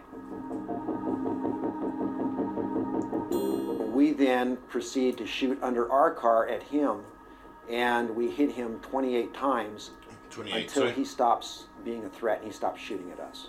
The three of us take the suspect into custody, and I take the ski mask off of Emil Mascherano. He looks up at me, and his comment was, "Why don't you just put a round through my head?" I have a few words with him, and we then cuff him and turn him over to the detective. If this were to happen today, the incident would be over before SWAT would get there. As a result of the shooting, there are rifles in all the police cars, in all the stations. All police officers are trained with assault rifles to be able to handle this type of a situation. So yeah, there you go. Now your average copper in the States. He's got an AR-15 in his truck, his car. In the patrol He car. knows how to use it. Yeah, he's trained how to use it. So, and I imagine their body armour has been updated and things like that. Oh yeah, they've probably got. Well, the chances are they probably still wear the stab vests day to day. But if someone opens up like that in the car, they've probably got the heavy vest to throw on over the top or swap it over if you've got time. The armour in the police cars has been upgraded. But if they had sensible gun laws, they probably wouldn't need all this. Well, that's true. Well, And you can use New Zealand as an example there. You've got Larry and Emil to thank for Militarising the police. Yeah, basically the police are walking around with war machines in the trunk. Yeah, well, I mean, fair enough. Look what they're up against. yeah, Some that's true. you gotta say you gotta be able to defend yourself, but it's crazy having them weapons out there in the first place. Yeah. So I suppose That's the craziness. yeah, I suppose there's not much of a conclusion to come to on this one. I guess it's more of a factual thing, but I think we've touched on the sort of conspiracy and dodgy element of it is letting that guy bleed out on the street. Yeah, because you'd think that they'd have a first aid kit, wouldn't you? Or secure bandages. the area quicker and let 70 minutes later the paramedics were Bandages, tourniquets, morphine. The SWAT guys will be carrying morphine if nothing else. I don't know. It's And just personal first aid kits. I think they could have attended to him if they wanted to.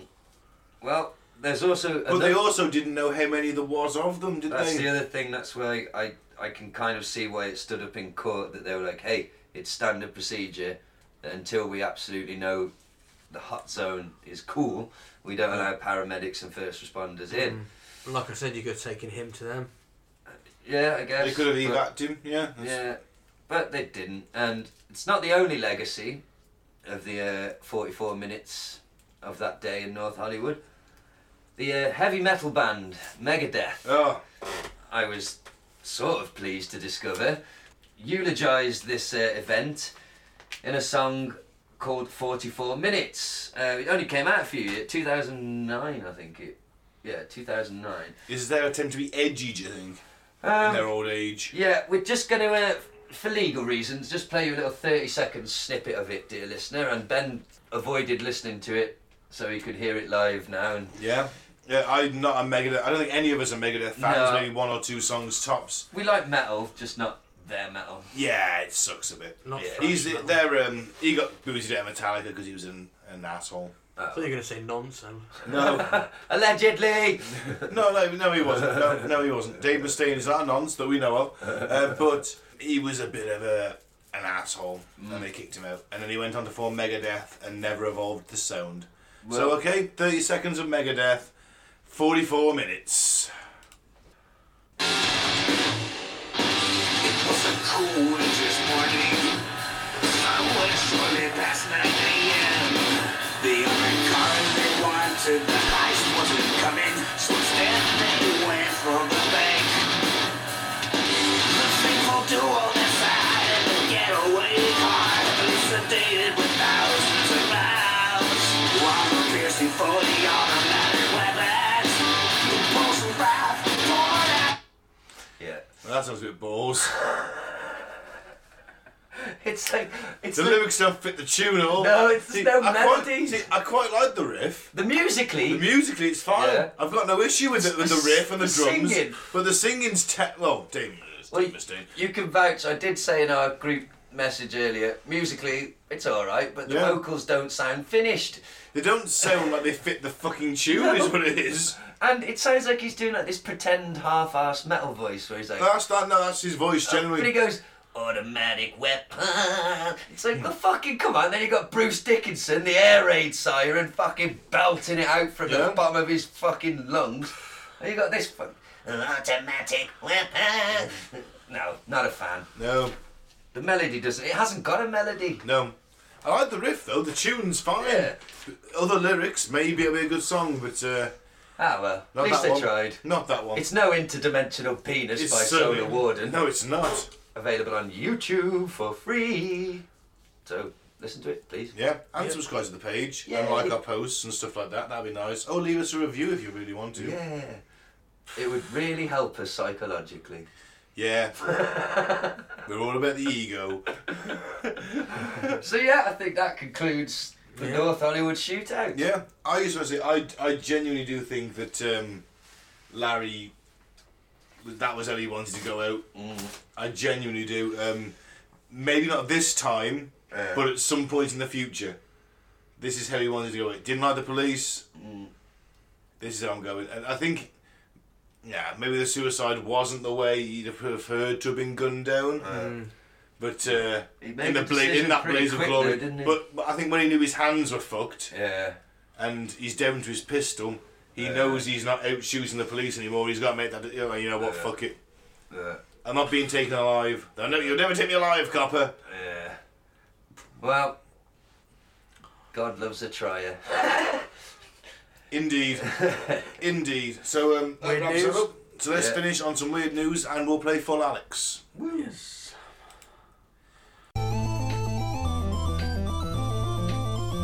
Let's get the boys' views on this week's weird news.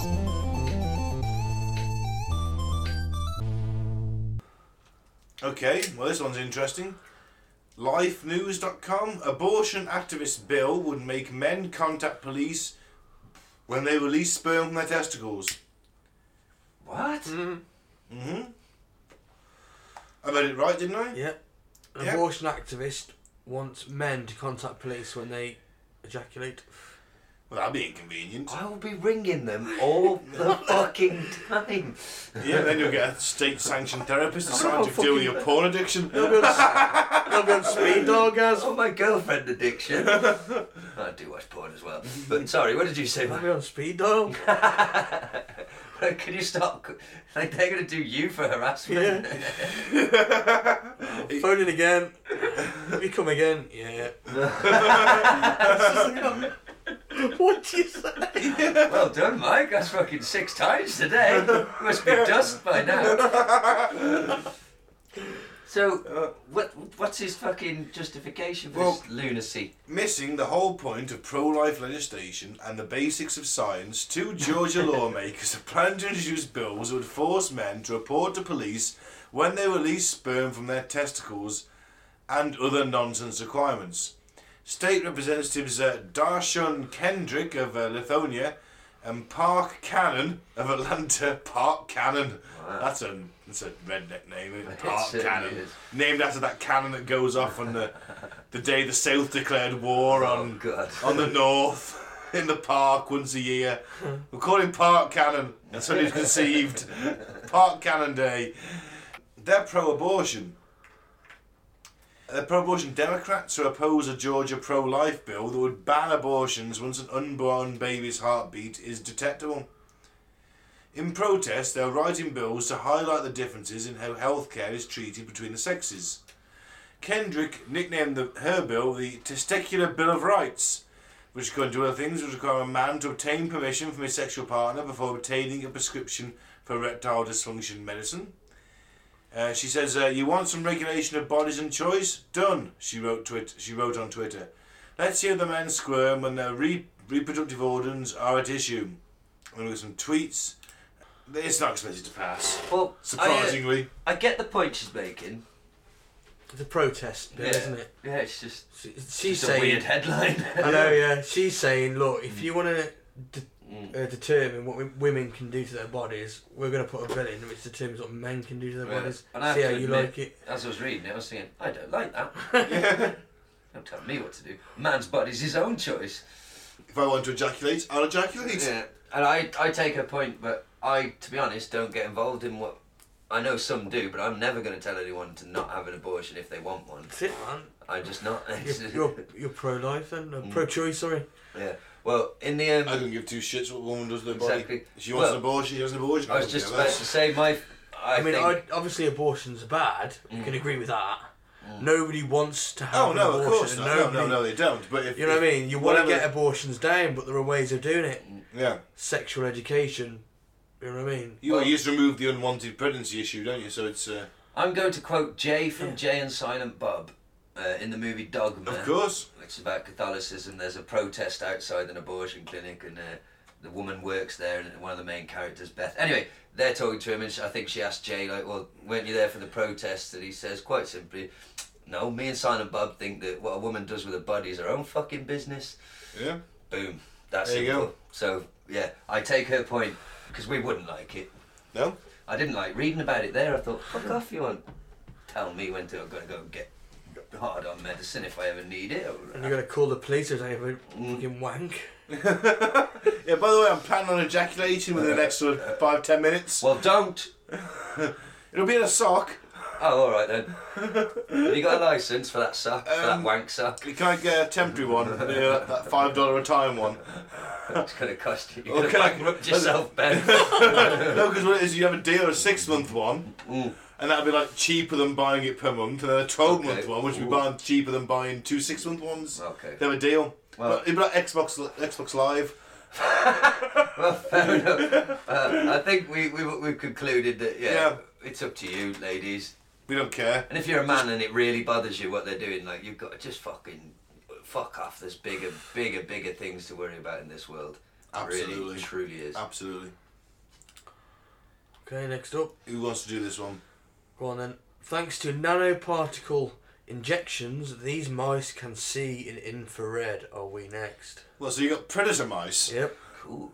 I don't know if they fucking work as like the chickens who work as a team. They've got infrared, they're hunting us. Every mouse on the planet. That's not as cool, admittedly. And they might be angry with me for killing all their gerbil cousins. Exactly. Exactly. Sticking up your arse. I'm not Freddie Stark. Oh no, he had a gerbil. He put up his arse. You put up their arse. Hollywood. Who was Can't it? remember. Fuck. I've seen it in a comedy show. He's a Buddhist now. It's got Pretty Woman. The Jack man D from in it. Pretty Woman. What, Richard Gere? Richard Gere. Oh yeah, apparently he did. Yeah, I Yeah. heard that. No way. Yeah. I wasn't aware of that. That's the thing though, when you get to them levels of celebrity, you've done everything that's sexually possible. What's the next taboo? He doesn't want to join the Satanists and their pedo cult, so hamster up the ass it is. You mean he's not going to go and visit Lilibet and what was the fucking Oh, clone fuck guy's yeah. name? Donald Marshall. Donald Marshall. That's one of our more popular episodes, but fuck Yeah, give it a listen. It's quite That was funny. a good episode. Complete fantasy. So yeah, sorry Mike, what were you saying? Yeah, the mice with infrared eyes. There's a whole world out there beyond the limits of human sight.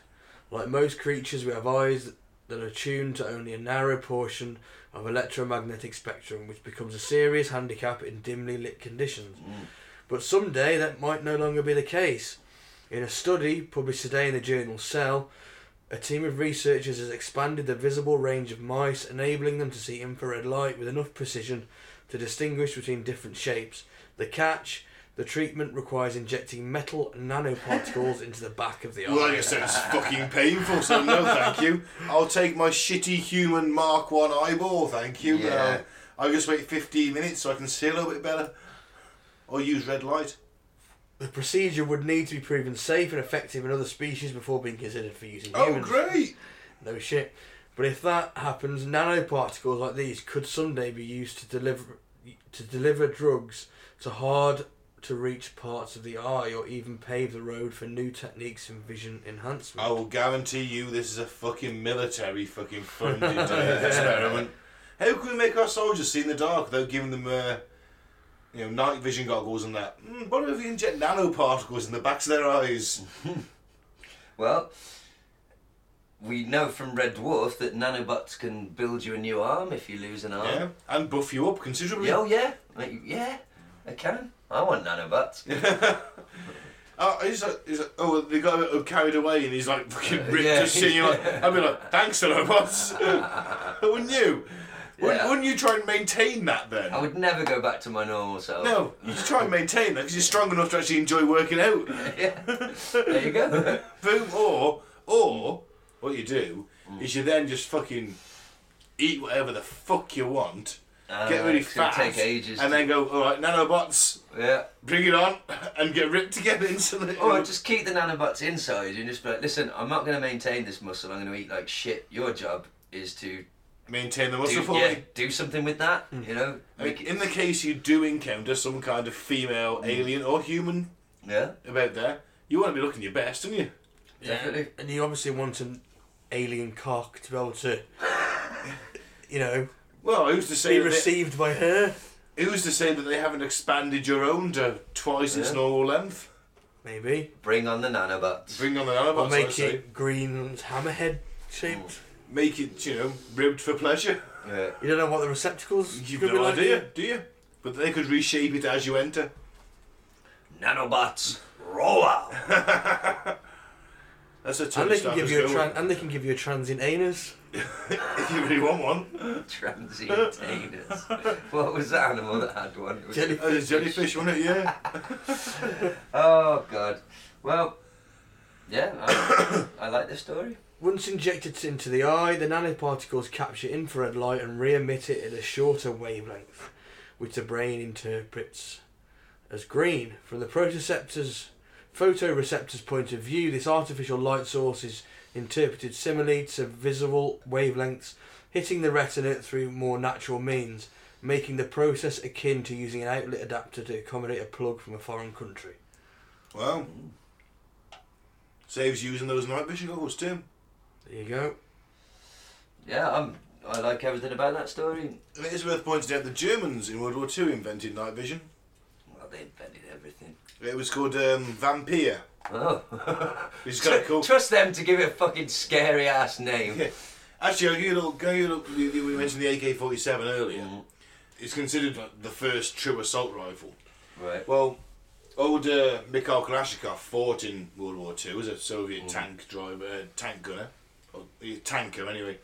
The Germans had invented this marvellous new rifle called the Sturmgewehr, which means literally assault rifle in German. Hitler named that.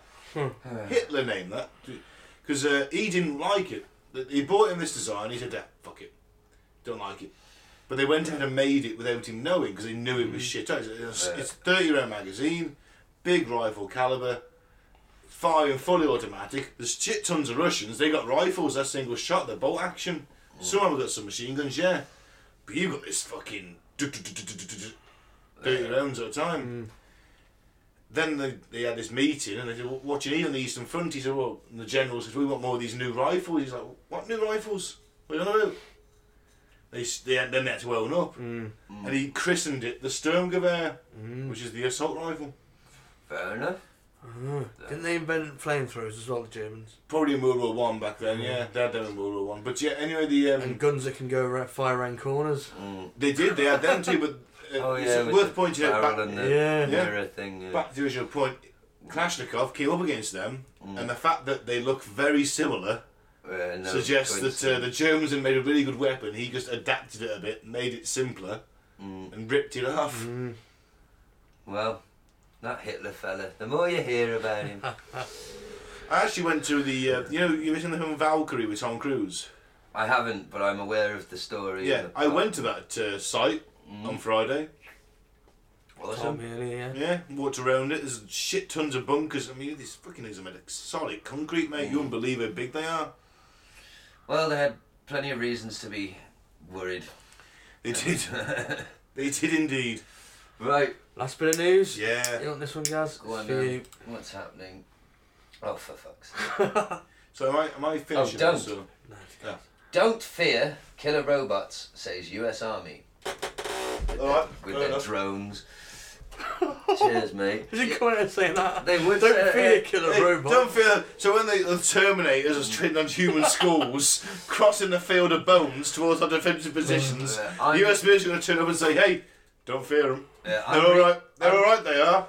I haven't read the article yet, but I'm reading into that headline that we definitely should worry about killer robots. Me too. That's why they're saying Me it. too, definitely. This is the headline in the BBC.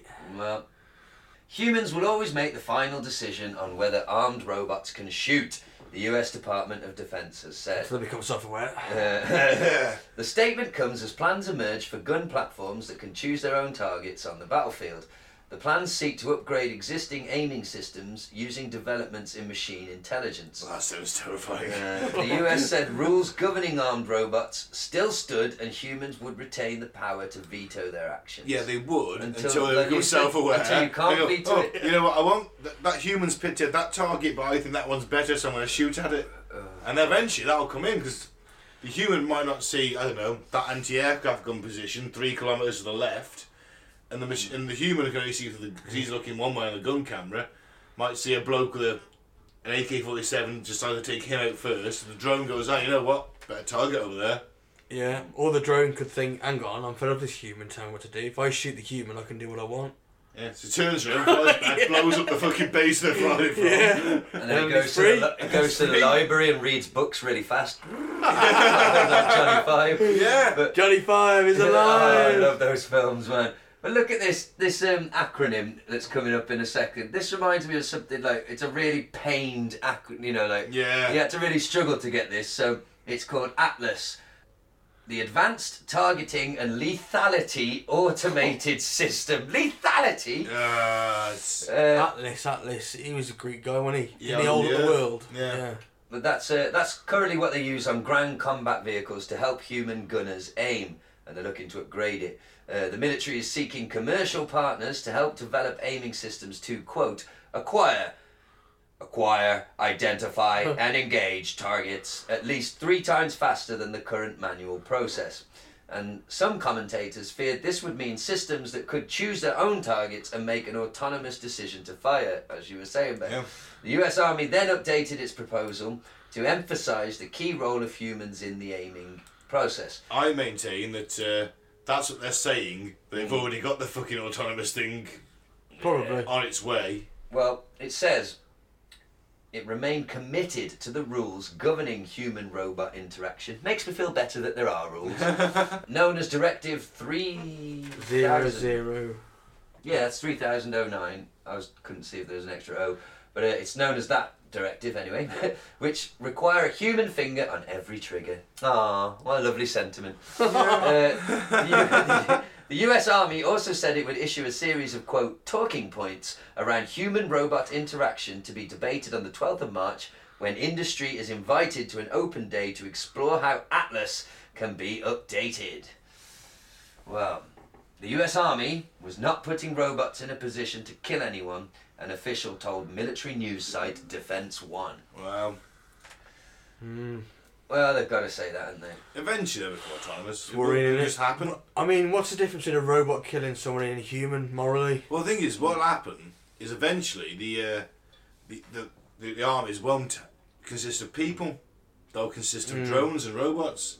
Because then you can have a war guilt-free, can't you? Just costing money then. It's not costing blood, it's not costing lives. It's good enough No for the blood for oil. Jedis. No blood for oil, but oil for oil. Because the robots are... And have massive robots fight each other. Yeah, which will be pretty sweet. Yeah. Because you'll be sat there in your... You know, we might be sat here at home, you've been conscripted. What are we going to do? Sit there at home, log on to this, here's your password. Put on your virtual Put on your reality virtual headset. suit. You can try a Next massive minute, battle You're titan. in the fucking sand dunes of fucking Iraq. Yeah, strolling into combat against other people Robots. who aren't really doing, who are there at home as well. Yeah. Winners the last side still standing.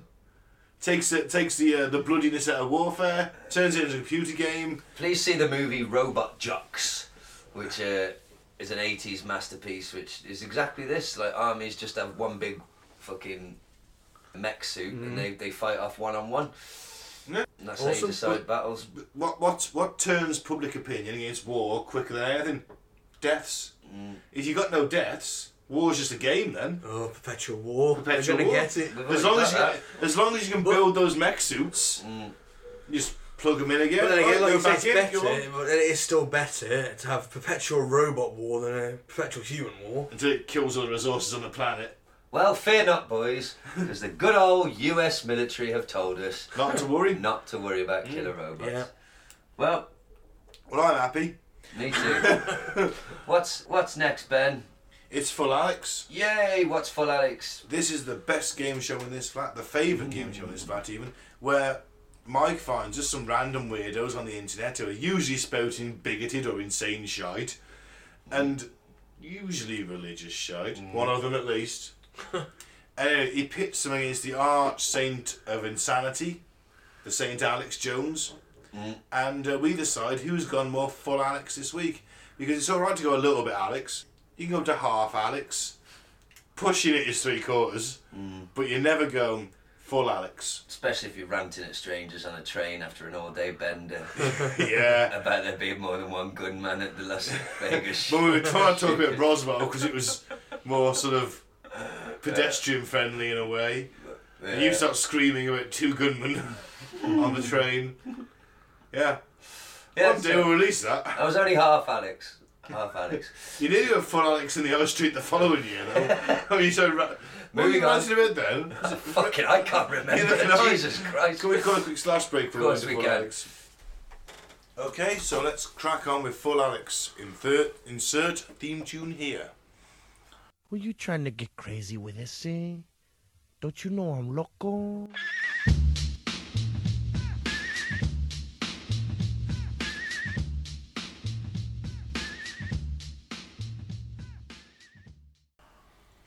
Who's first, Mike? First up is the Prophet Bobby Connor. That's a big name. That's a big title to bestow on himself, isn't it? Yeah. Apparently he stopped a tornado. Did he? Apparently. Wow. Okay. I got on a plane. We flew out of Albany, Oregon, down to Oklahoma City, and we go straight to the church. And a terrible tornado starts coming. A terrible tornado. And so I've just got to the building, and one of the men on a smartphone had a Doppler radar, and he says, "Pastor, there's a tornado coming. He's headed straight for this building." And so, here's what happened. The Lord said, "Bobby, if you don't get up and rebuke this tornado, I'm going to send a tornado, blow the building away, hurt a lot of people, and hold you responsible."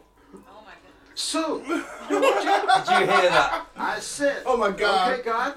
Now, I said, "Okay, if you really want me to get up there and prophesy, I want you to speak to me." I opened the Bible just like this and stuck my finger down there just like that, and I looked down and it said, "Son of man, get up and prophesy to the winds." Yeah. Oh, So I dude. got up and prophesied to the winds, and you can get it. It's in the world. It's in the film and the Weather Channel.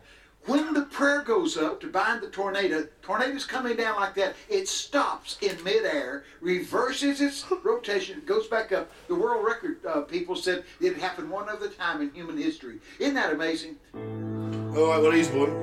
There's nothing else you can throw at me that's convinced me that man's not batshit insane and lying like fuck. You just can't. There's nothing more you can say. What I love about it is God said, right, if you don't pray or something to get rid of this tornado, Prophesy and tornado. Remember? Tornado and prophesy. I'm gonna make it kill a load of people, Hurt a load of people, and I'm gonna blame it on you. That's not fucking fair, isn't it? What a lovely bloke. Yeah. God. Now, I hope I'm not speaking out of turn, but this seems like a bit of a dick move, man. I was just minding my own And business. imagine if that's the first time you hear the voice of God. Hey, you. Yeah, you. Good there. Fucking prophesy against that tornado. Tornado. And if you don't, loads of people get hurt. It'll be your fault. Crack on, son. You're like, what kind of cunt have I just given my fucking life to? God. He said it's on the Weather Channel. That's a I bet lie. it isn't. That's a lie. The world record people said it only happened one other time in history. That's a lie. Yeah, the tornado just sort of It just reversed itself. Yeah. Well, I'll tell you what, it's going to take a lot to beat him. yeah, that audience member, man. Oh my God. Oh my God. Like, just believing every word he says is absolute fucking truth. Because no religious man would ever get up there and lie to you, No. to manipulate you, to make money off of you, would he? No. Ugh. No. Okay, alright, what's next? Next What a up, prick. Rick Sorry. Wiles says the synagogue of Satan is crapping on the country. We've had Rick Waters before. Well, Yep. that's the Is name that, of our follow-up that- album. It's one of my personal favourites. What's that? The Synagogue of Satan. That chap we've had there, he's a first timer, isn't he? Yeah, Bobby Well, Connor. what an outstanding debut. It's fucking too right. You know what? I know Rick Waters, I think he might have won it once in the past. I think he's going to be hard pushed. Alright, let's see what he's got. The power of the Israeli lobby in America is the most detrimental force in America. Our culture has been decimated through abortion, pornography, the sexual liberation movement, filthy, raunchy movies, television shows, vile, violent rap music and hip hop and all owned, all of it owned by the Synagogue of Satan. Yes. And I cannot be a preacher of the gospel and not confront the Synagogue of Satan, even if it costs me my life. Right. That day is coming. Christians are going to lose their lives as they confront the Synagogue of Satan. You cannot stand for Jesus Christ and righteousness in this world without confronting the Synagogue of Satan. Here's what we got in America, right? So we have conservative Christian patriots who are concerned about abortion, the murder of 70 million babies, okay? We have conservative Christian patriots who are concerned about the destruction of the Constitution. We have conservative Christian patriots who are concerned about the gun rights and Second Amendment. We have conservative patriotic Christians who are concerned about the attack on parental rights, the attack on property rights, and on and on and on, okay? So it's like this. They're all in a living room, and the living room is piling up with elephant dung. And the elephant dung is getting higher and higher and higher, and everybody's griping about the elephant crap. But not about the elephant. But you can't talk about the elephant. Oh, wow. You're not allowed to so mention the profound. elephant. And somebody says, hey, why don't we get the elephant under control and this crap would leave? And you're not allowed to talk about it. Well, who's crapping on the country? Who's crapping in this country? Who has brought the abortion, the homosexuality, the sexual liberation movement, the vile movies? Who has brought wars? Who has attacked our Christian culture? Who has filed lawsuits to remove crosses and Bibles? Who has done it? The Synagogue of Satan.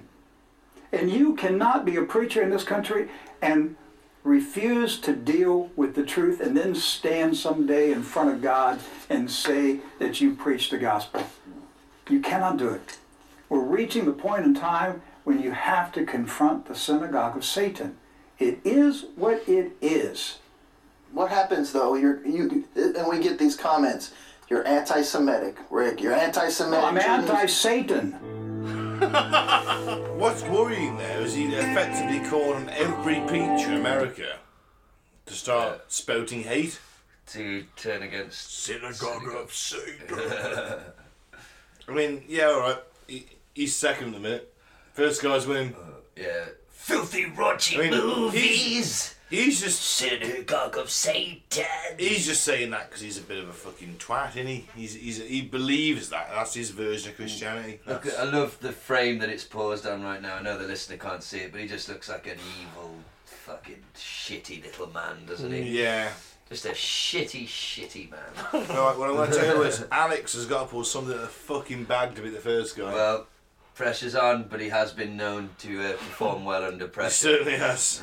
Okay, what we got, Mike? Okay, in this clip, Alex is impersonating Virginia Governor Ralph Northam. I don't know who that is, Neither but it's do I. still going to be funny, and I know it. Okay, well, alright, spin that shit. We keep the babies alive after they're born and have a discussion. They're getting caught now because we decompartmentalized. Didn't see we that, keep them comfortable. But I am very, very concerned with late-term abortions. We don't want, it's a 3-minute clip, pull it up. We don't want the government involved. The doctors and the mother who's drugged up, you didn't say that, are going to decide about the future. And maybe she keep baby alive a week. Maybe she decided to get rid of baby. He goes, well, sometimes a baby sometimes the baby is deformed. No, they want the organs. If they can kill a baby after it's born, because sometimes they're deformed. You don't see it, sometimes they're deformed. Here's the key. They're like, why are we wasting this 7 pounds of meat? Where they go, oh, we consider the baby dead. The mother decided it didn't live. If she decides we resuscitate and it lives, but it didn't resuscitate, it's flesh, it's a legalese, it's passed into a special ward with doctors that make a few million a year. And the little flesh ball is kept alive and comfortable until all the orders come in, the planes land, and they take the organs, then they take the blood, and they take the skin, Joe. You see how it works? Now you know You're freaking why. me out with his voice. No, but see, it's a southern loving voice. Say 5 lives, make him comfortable. Yeah. Okay, well, that was also insane. I have to say, in the wider context of that, because I've watched that listened to it and watched that podcast. It was from his most recent Joe Rogan, because it's fucking wonderful. Yeah. But that's one of the bits where they actually played a clip later on of somebody saying, not confirming exactly what Alex is saying there, but there's definitely some weird shit going on with babies. And the guy says something, oh fuck. Look it up yourself, listener. Remember, you were the fact checker. How late term are we talking here? Well, the baby's born. So the baby's born, then they kill it? Or let it die. It's not really an abortion then, is it? It's deformed or whatever. Or don't resuscitate it. Yeah. Or get the mother's permission. Either way, they want fresh. As soon as they get it, the organs are harvested. They take the baby away, so we'll take the baby away. And Yeah, and they give it to doctors. and all that, and they take the organs and the blood. I'll give it to Dick Cheney. Because apparently... I thought Dick Cheney just sucked the chest cavity dry. Alex does say that... no, I'm not saying I believe in this, but... Imagine fucking Dick Cheney walking out of the hospital room covered in blood and... With a newborn...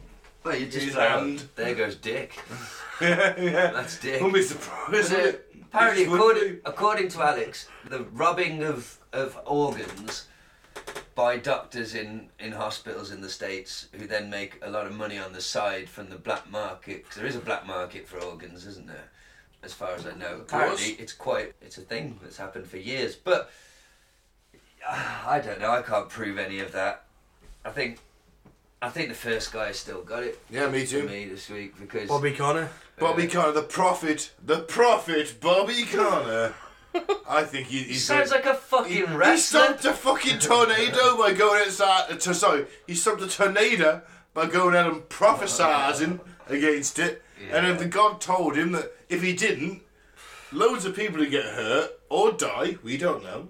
He's either a liar, a bare-faced fucking liar, or he's utterly delusional and he genuinely believes the tornado died down because of his prayers. I think it's a bit of both. I think he's fucking he's won it for charlatan, me. Fucking liar. Piece of shit. He has won it for me. Newcomer Bobby Connor wins it then. First time in a while, newcomer wins it. Yep. And if we can get the prophet Bobby Connor on a bit more often, I think he may. He went full Alex. And he won. Yeah, absolutely. Well, I think that concludes our episode. It's been fun. Yeah, man. Yep. I love a good shootout. Who doesn't? There we go. Do you want to do your thing, Ben? Right, so in conclusion, well, it's a fantastic shootout. Movie-style shootout. Yeah.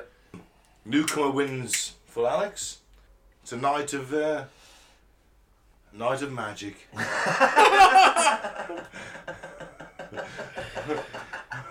On that note. On that note. So I've been Ben. Don't drink the flavour aid. Don't join the cult. Thanks for listening. Yeah, I've been Gaz. Free Biff Tannen. Thanks for listening. I've been Mike. Thanks for listening. Peace out. May the force be with you.